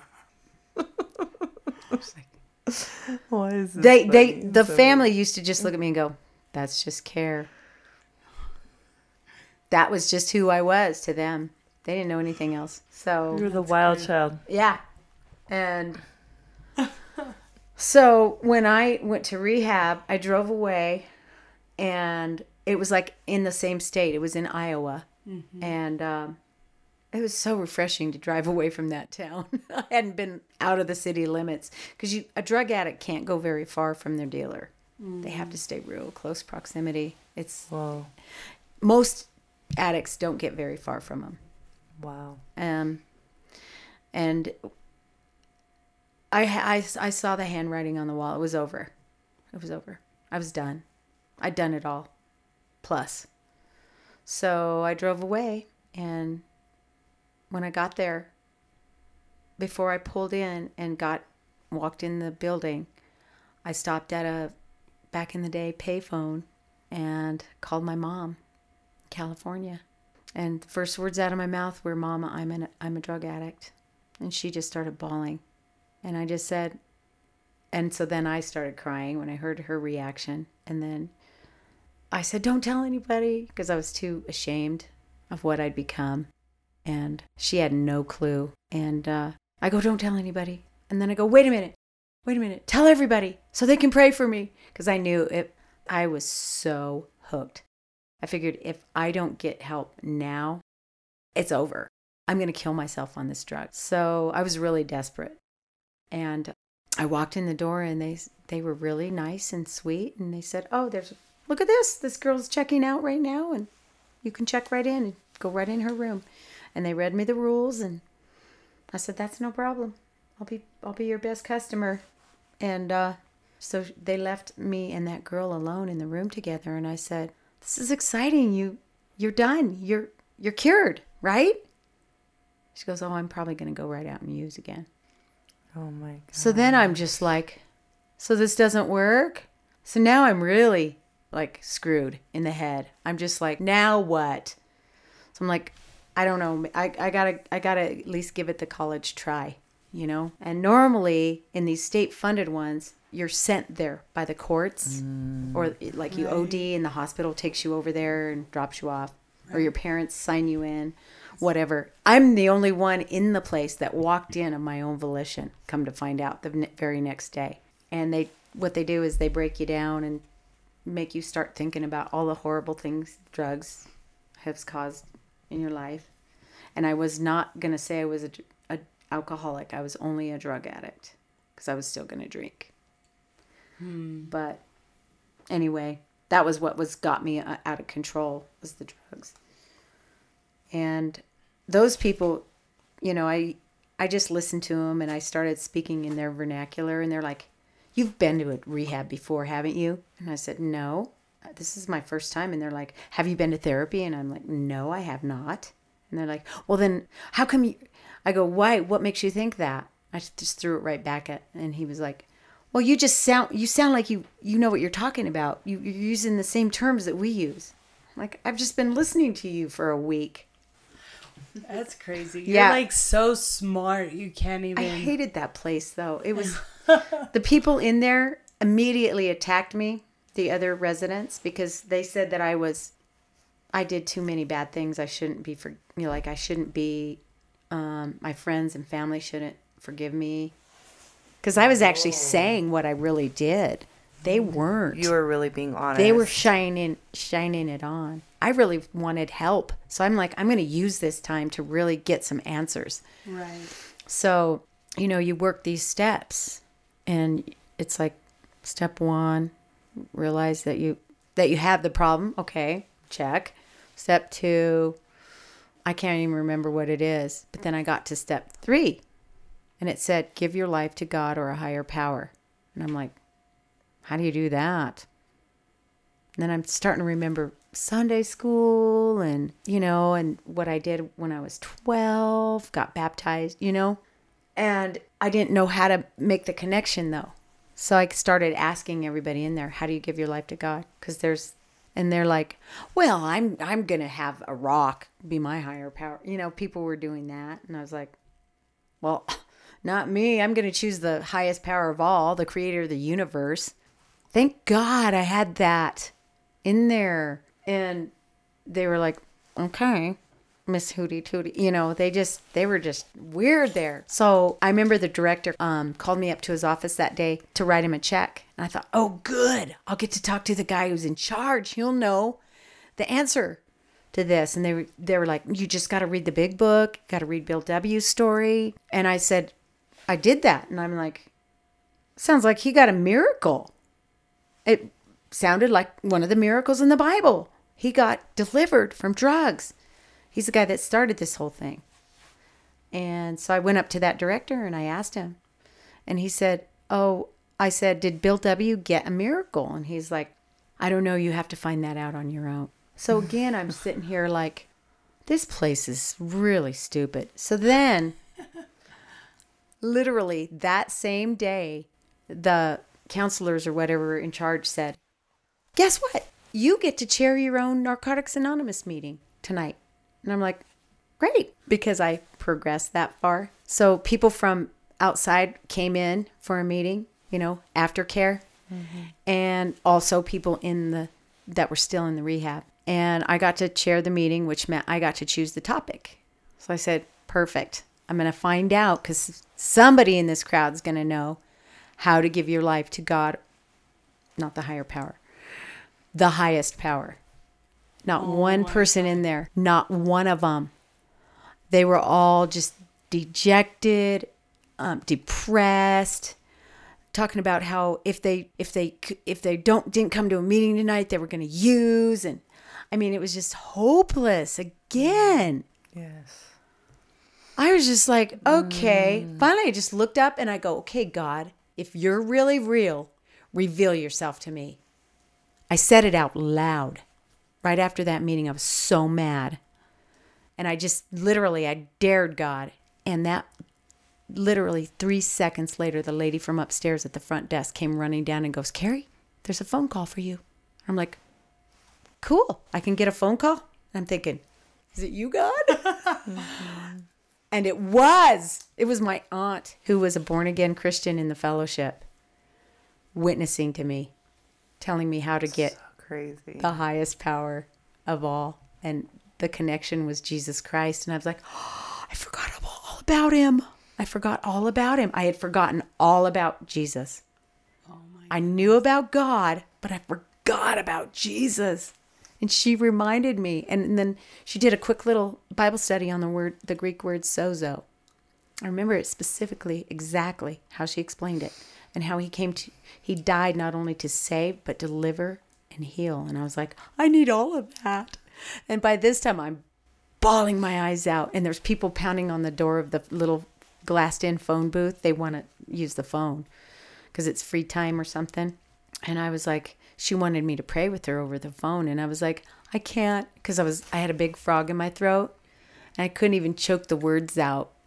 So I was crying. I was just like, I need to pray. So I just ran up to my room and I knelt at the side of my bed like a child, saying your bedtime prayers.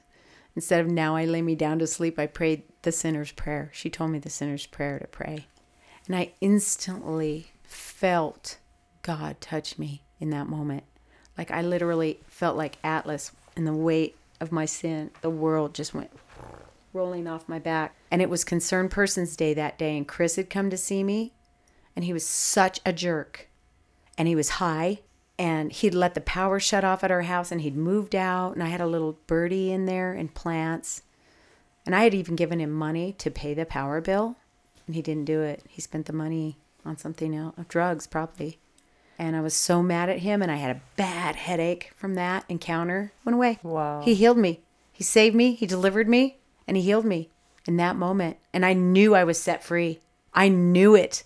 I went running downstairs, and I told everybody, I felt my higher power, because they all knew what I was looking for. I was very loud about it, about wanting to find him and then actually finding him. And a bunch of people prayed with me, the sinner's prayer. Yeah. And like 2 days later, this weird kid that was hustling me was in my room talking to me.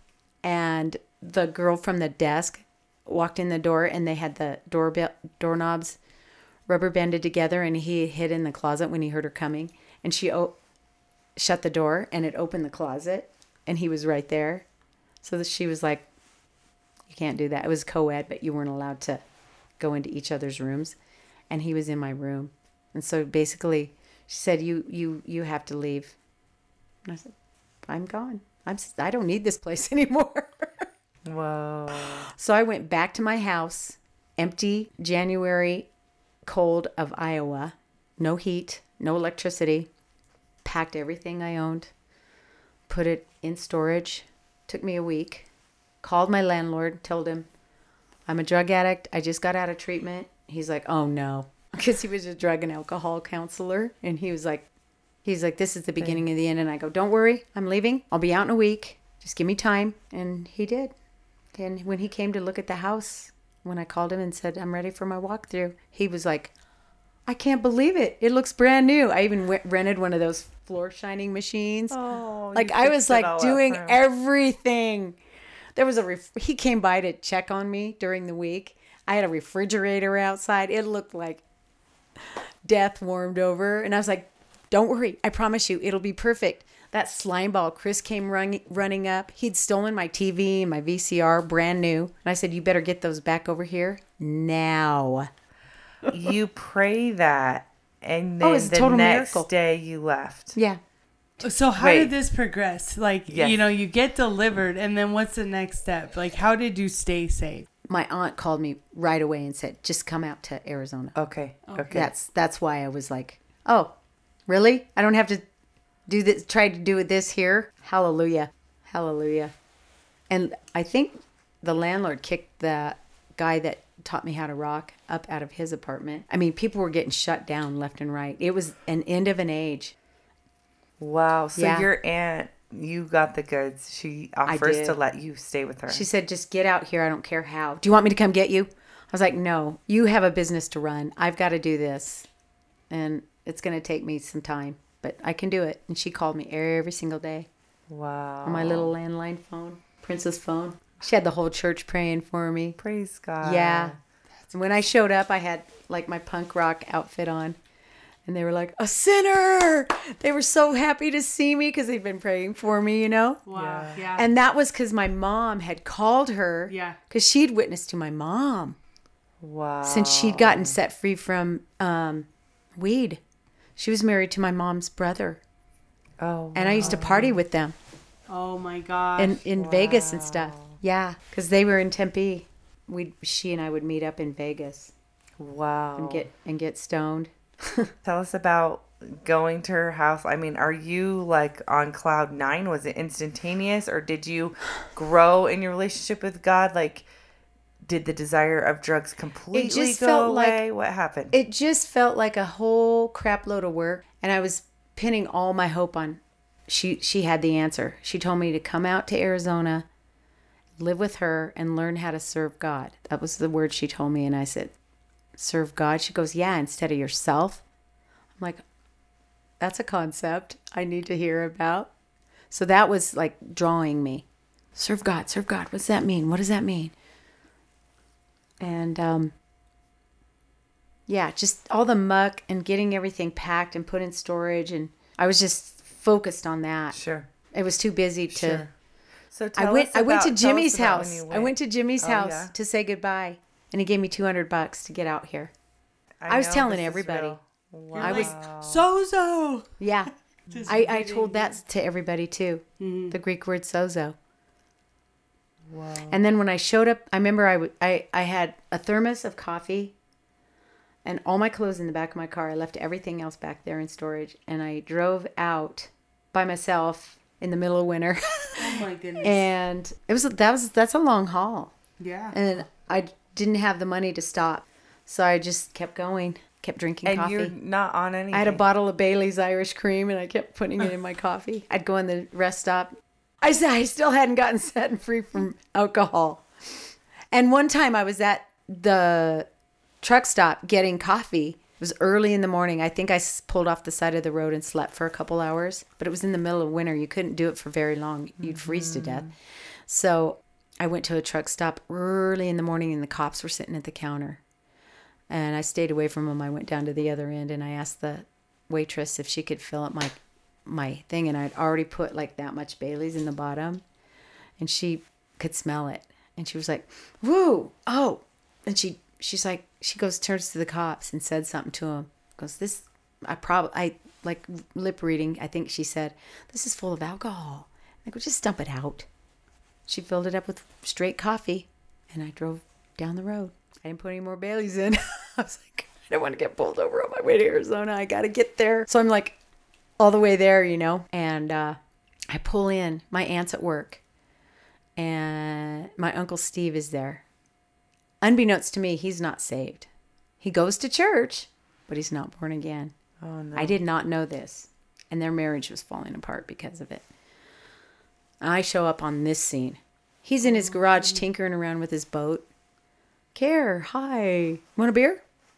First thing he says, cracks me a beer.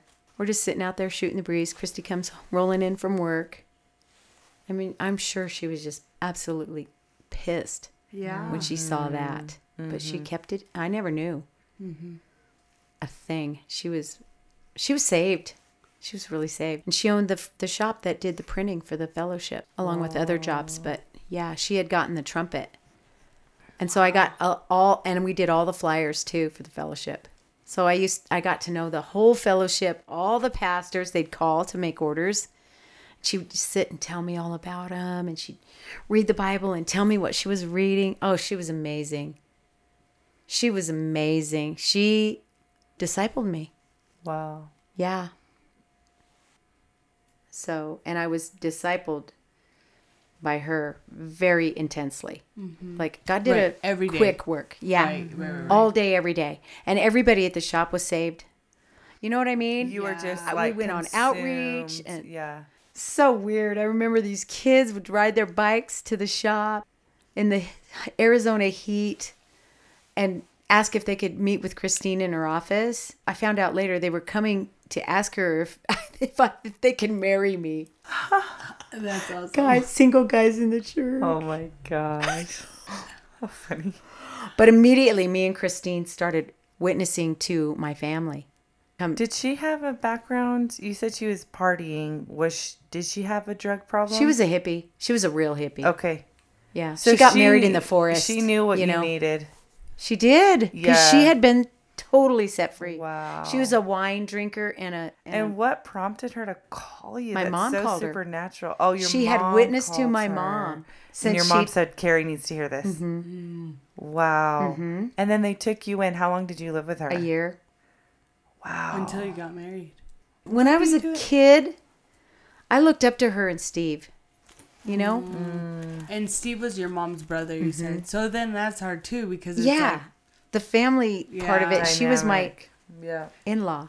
right. So it was brutal. I had to get away from that. So, you know, some of the girls let me move in with them Oh, in the okay. church. So tell me if there's someone who is listening to this and they're like right in the heat of where you were at prior to salvation, speak directly to them. Like what do you say to them, and what do you think made it possible for you to stay sober? Like obviously it was a miracle, but tell us Yes. about the building of your relationship with God, any temptation moments, that kind of thing.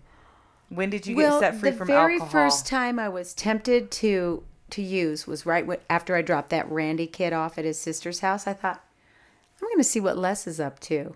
And I drove straight to his apartment, and it was boarded up. And I was like, that was another miracle from God. Because if he would have been there, who knows what would have happened. I would have probably started right back up again. Too much for you to handle. Yeah. Yeah, God totally took that one out of the picture. Somehow Jimmy understood, don't give her anymore. She's done. She's really done.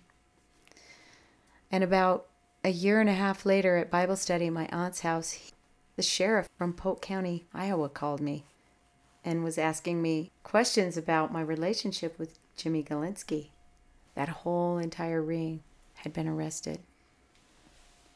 It's the grace of He served God. 19 years in federal prison. Jimmy did. Oh my God. That's when his wife found out. Probably. How sad. Can you imagine just 'Cause- being like a perfect little Jewish girl and then Yikes. your husband gets arrested?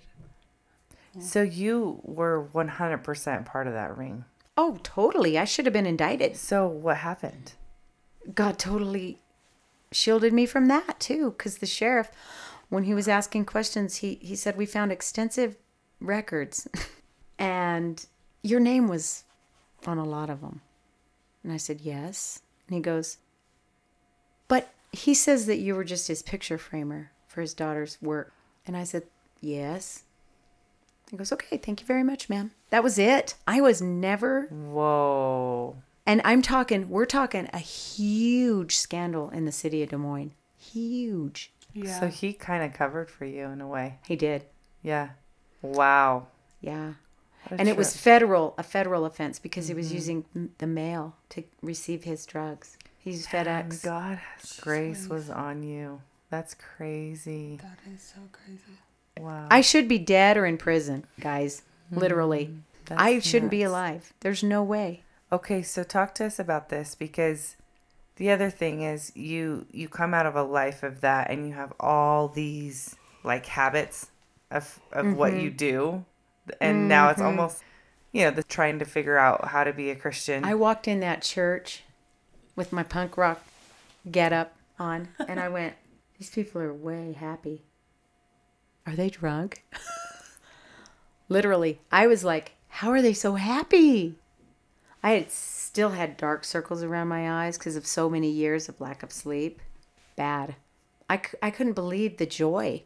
And I was like, is it fake? I mean, I was like very, you know how you're jaded? Yeah. And you look at people like, is this real? Skeptical. Are they really happy?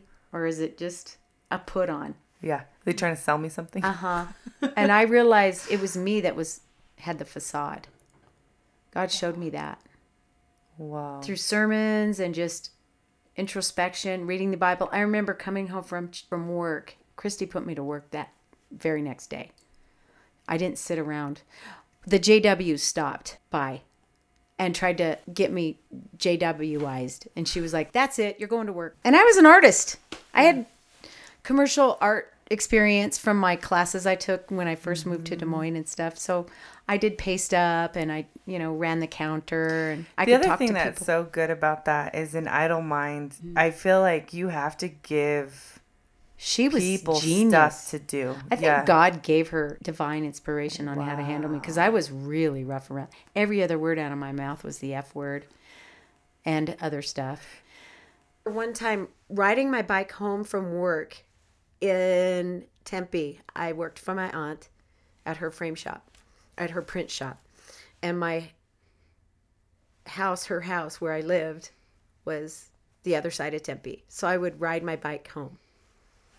And I remember riding past this house, and I could smell the chemicals that you use to make crack. And I did a double, like I stopped my bike.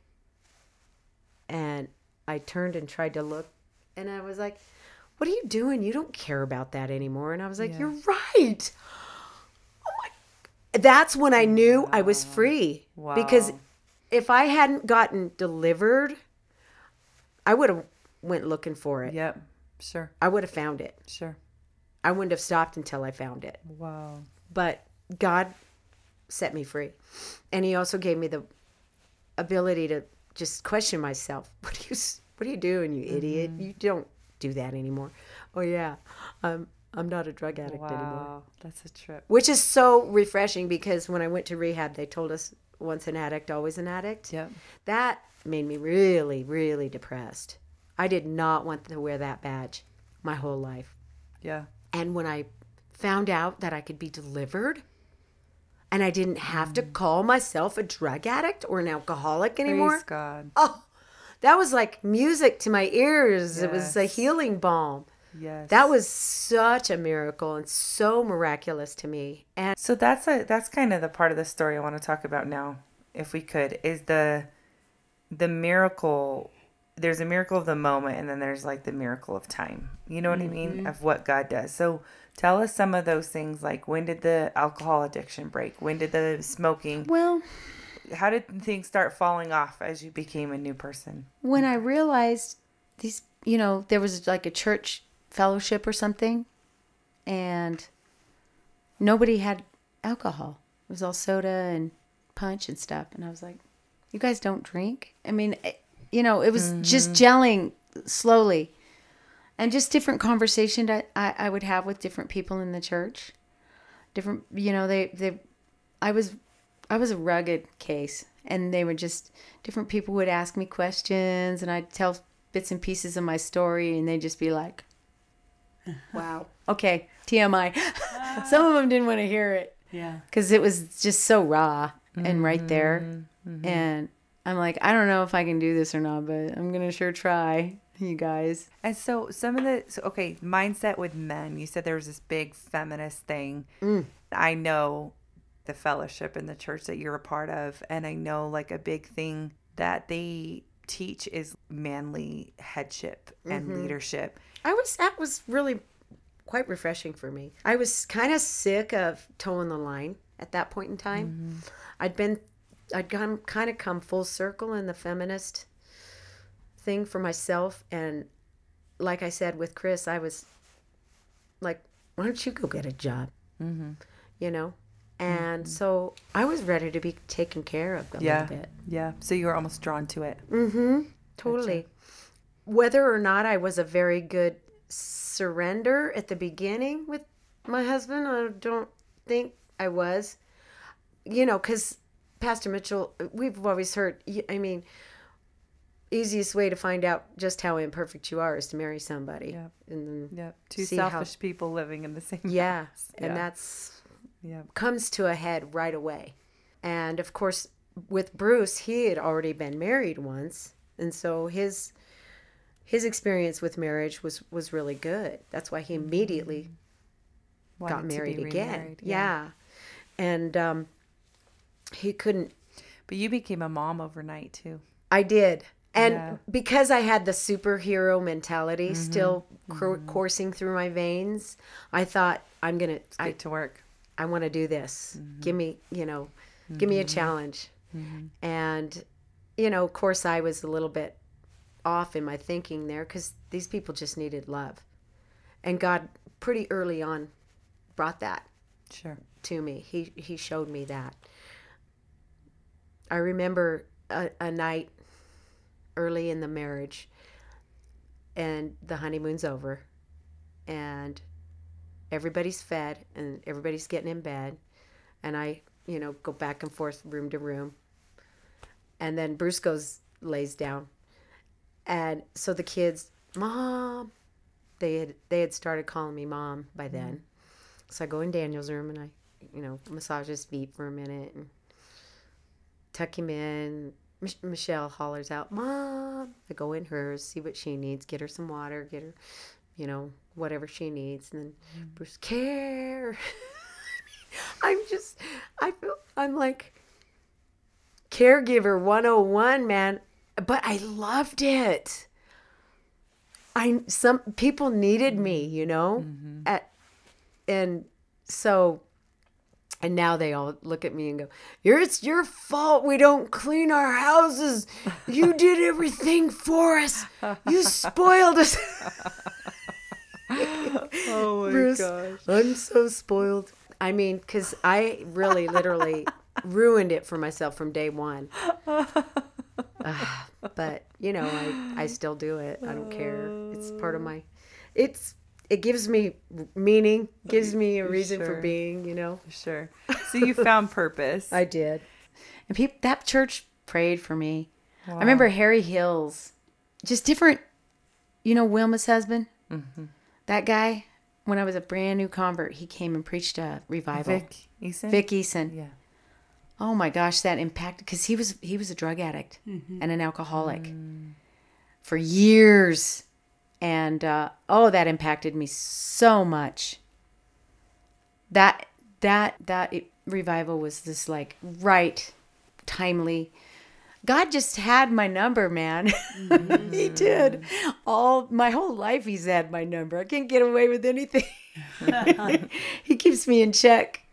Thank God, because, the life I've been allowed to live. I feel like sometimes I pinch myself and I'm like, is this real? Mm-hmm. When I may see somebody who looks like I used to be, and it just, it hits you and you go, oh yeah, there go I, but for the grace of. Just kind of bringing you to today. If someone saw where you lived, what you did, what you guys have accomplished. Oh, they don't believe it. Yeah. They do not. They would not believe where you came from. And what I think is so powerful about that is the miracle, is that God does not leave you the way that you are. There's nobody who's too far. You've never gone too far. And when you really submit yourself to the will of God, I mean, it'll blow your mind what God will do with your life. He's healed me so many times. He has always given me revelation. I've survived teenagers and kids going off and doing the stupid things, nowhere near the depths that I did. Because you know what? I always felt like I need to tell these kids what it's really like out there. Because there's going to come a point where they think they know everything. Mm-hmm. And I need them to know the real truth. So I have always told them my testimony. Not the deepest parts of it, but just don't ever do this. Mm-hmm. And I'll tell you why. I'll tell you exactly why. You can't get free from it unless you surrender your life to Jesus Christ. And you might not survive it. So I was always real honest with him about that. Mm-hmm. One of the things that's funny is that even post salvation, a lot of people, you and Bruce are so humble that it's funny because, like, I think what we're thinking, it's crazy because, like, even the physical aspect of, like, what you guys have had, like the 411 and your, like, beautiful house and all these different, like, little things. You guys are like, ideas. Whatever. But it's like, it's crazy because to me, I'm like, it's funny. It's like real estate. It's physical. You can see it. And so, I don't know. I just have this picture.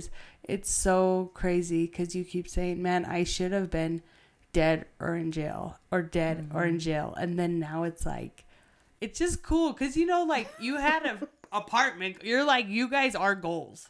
Like, and most people wouldn't have you, they don't even like looking at you guys. You wouldn't even know it because you're just like, hey, yeah, whatever. It's fine. Do you want me to help you fix your windows? And I'm like, my husband looks at me. Oh my gosh. It's so like cool. When we first got married, I was still pretty raw. Like rough around the edges, like for quite a while. Wait, I heard a story about this. Did you?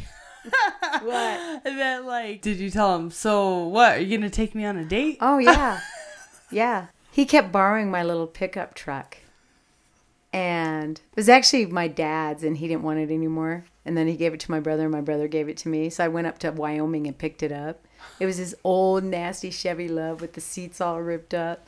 I was like, doesn't run. Mark's like, it needs a head job. So I just brought it to Arizona. And my cousin Brent showed up, and I was like, can you fix this? Yeah, I work at a head shop. So he fixed it for me. We worked on it together. All my brothers prayed with me. My dad was the first one to pray. Praise God. I know. Praise God. My It's goodness. just, so I had that little pickup truck, and it was such a beater. But Bruce kept, after Margaret died, he got a couple bucks from the airline. They gave him, she had an insurance policy or something. And he was like, you know what I need to do? Oh, His yeah, deceased first wife. Deceased Yeah. wife. She passed away, and he got $20,000 from Ed Beauvais, the owner of America West Airlines, because she worked there, and they were really gracious, and they just kept trying to bless them because they felt so bad the way she died. They didn't know what was wrong with her for the longest time, and then suddenly it's leukemia. But he had some money, so he started kind of fixing up his house, and he was like, I need a truck so I can go to Home Depot.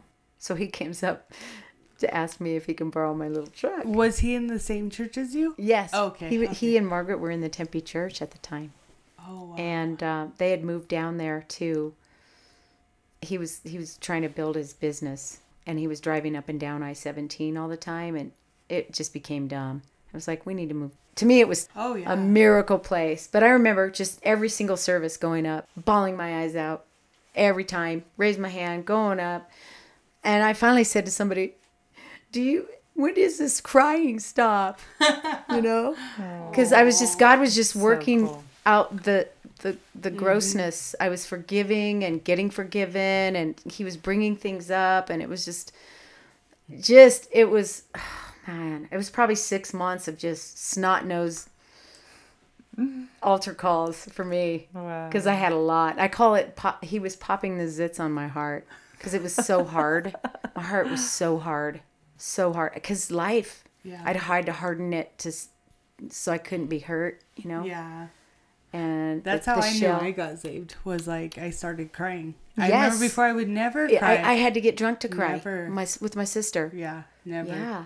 And so I was like, that's how I know that that's Yeah. how. He softened your heart. Yeah, definitely. Sorry, continue. Just, So You're he's borrowing borrowing. his truck. oh, yeah. And the girls at work kept saying, we know who likes you. And I'm like, who? I go, I know this one. I think you told me that guy. And then none of them were really that appealing. And they go, Bruce Cutter. And I was like, no. He's just borrowing my truck. He's remodeling his house. And they're like, watch his face next time he comes up to you. And I'm like, okay. I'm thinking, man, I'm really dumb. I used to be really quick on this stuff. So next time at church that night, he walks up. Oh, man, his face is beet red. Huge grin. I'm like, he does like me. And so he walks up and I start smiling. He goes, can I borrow your truck again? And I'm like, I was pissed. I was like, when are you going to stop borrowing my truck and ask me out? He's like, would you go? And I said, sure. Why not?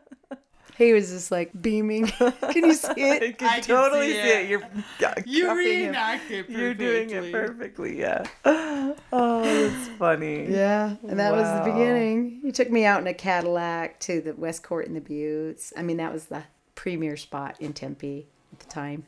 I was impressed. I was like, we could probably date. Had to ask my aunt. It's okay. And right away we started talking about marriage. Yeah. I've been saved for 33 years now. And I think back, when I first walked through those doors, I thought, there is no way I can do this. These people are way too good.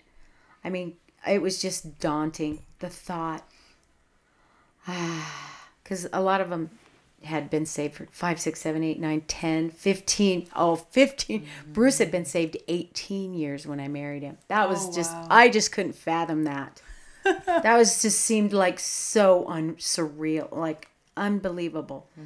So God has shown me step by step that you can walk with him and be a Christian and be a shining light in these dark times. And you know, back in the day when I first got saved, we'd go on outreach and I would try to give my testimony and people would go, oh, well, you needed to get saved. You know, it was kind of like they didn't want to hear it because they weren't as bad as me. But now, 30 years later, it's so rampant. The sin is so rampant that my testimony is so timely.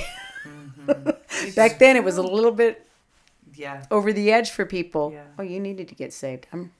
I don't, because I'm, self-righteous and But everybody knows if they're not themselves. Everyone knows someone who's addicted to something. Oh, absolutely. It's in every family. Yes. And God just, he points me to people. Yeah, you're able to use it now. Yeah. Yes. And even the time, because there's certain times that you can meet people that are doing good, but for how long? And now you can say, it's been 33 years.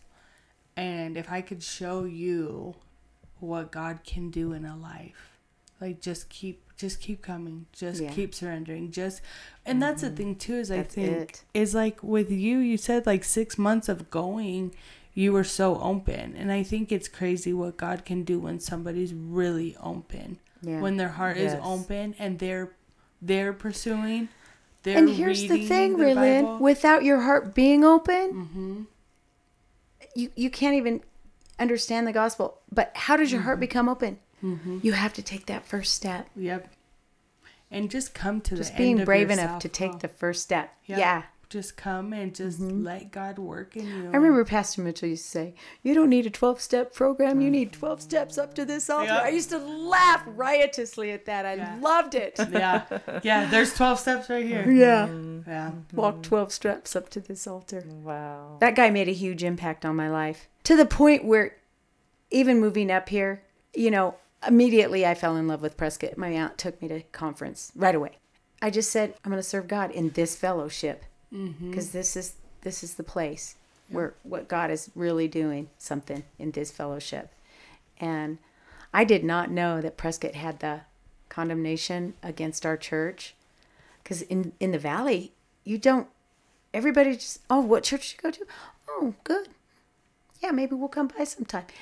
I'll tell you, every now and then you look back and you just think, what am I doing right now? Am I even effective? Is God even working in my life? You get that kind of the humdrums. And it's like, and your husband will walk up to you and go, you know what? You've really changed in the 33 years, in the 32 years. It's like, I have? Oh, yeah.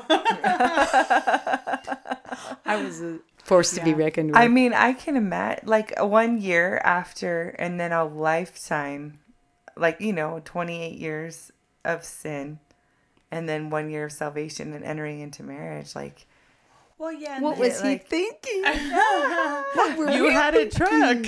I did. He had to marry you. You had a truck.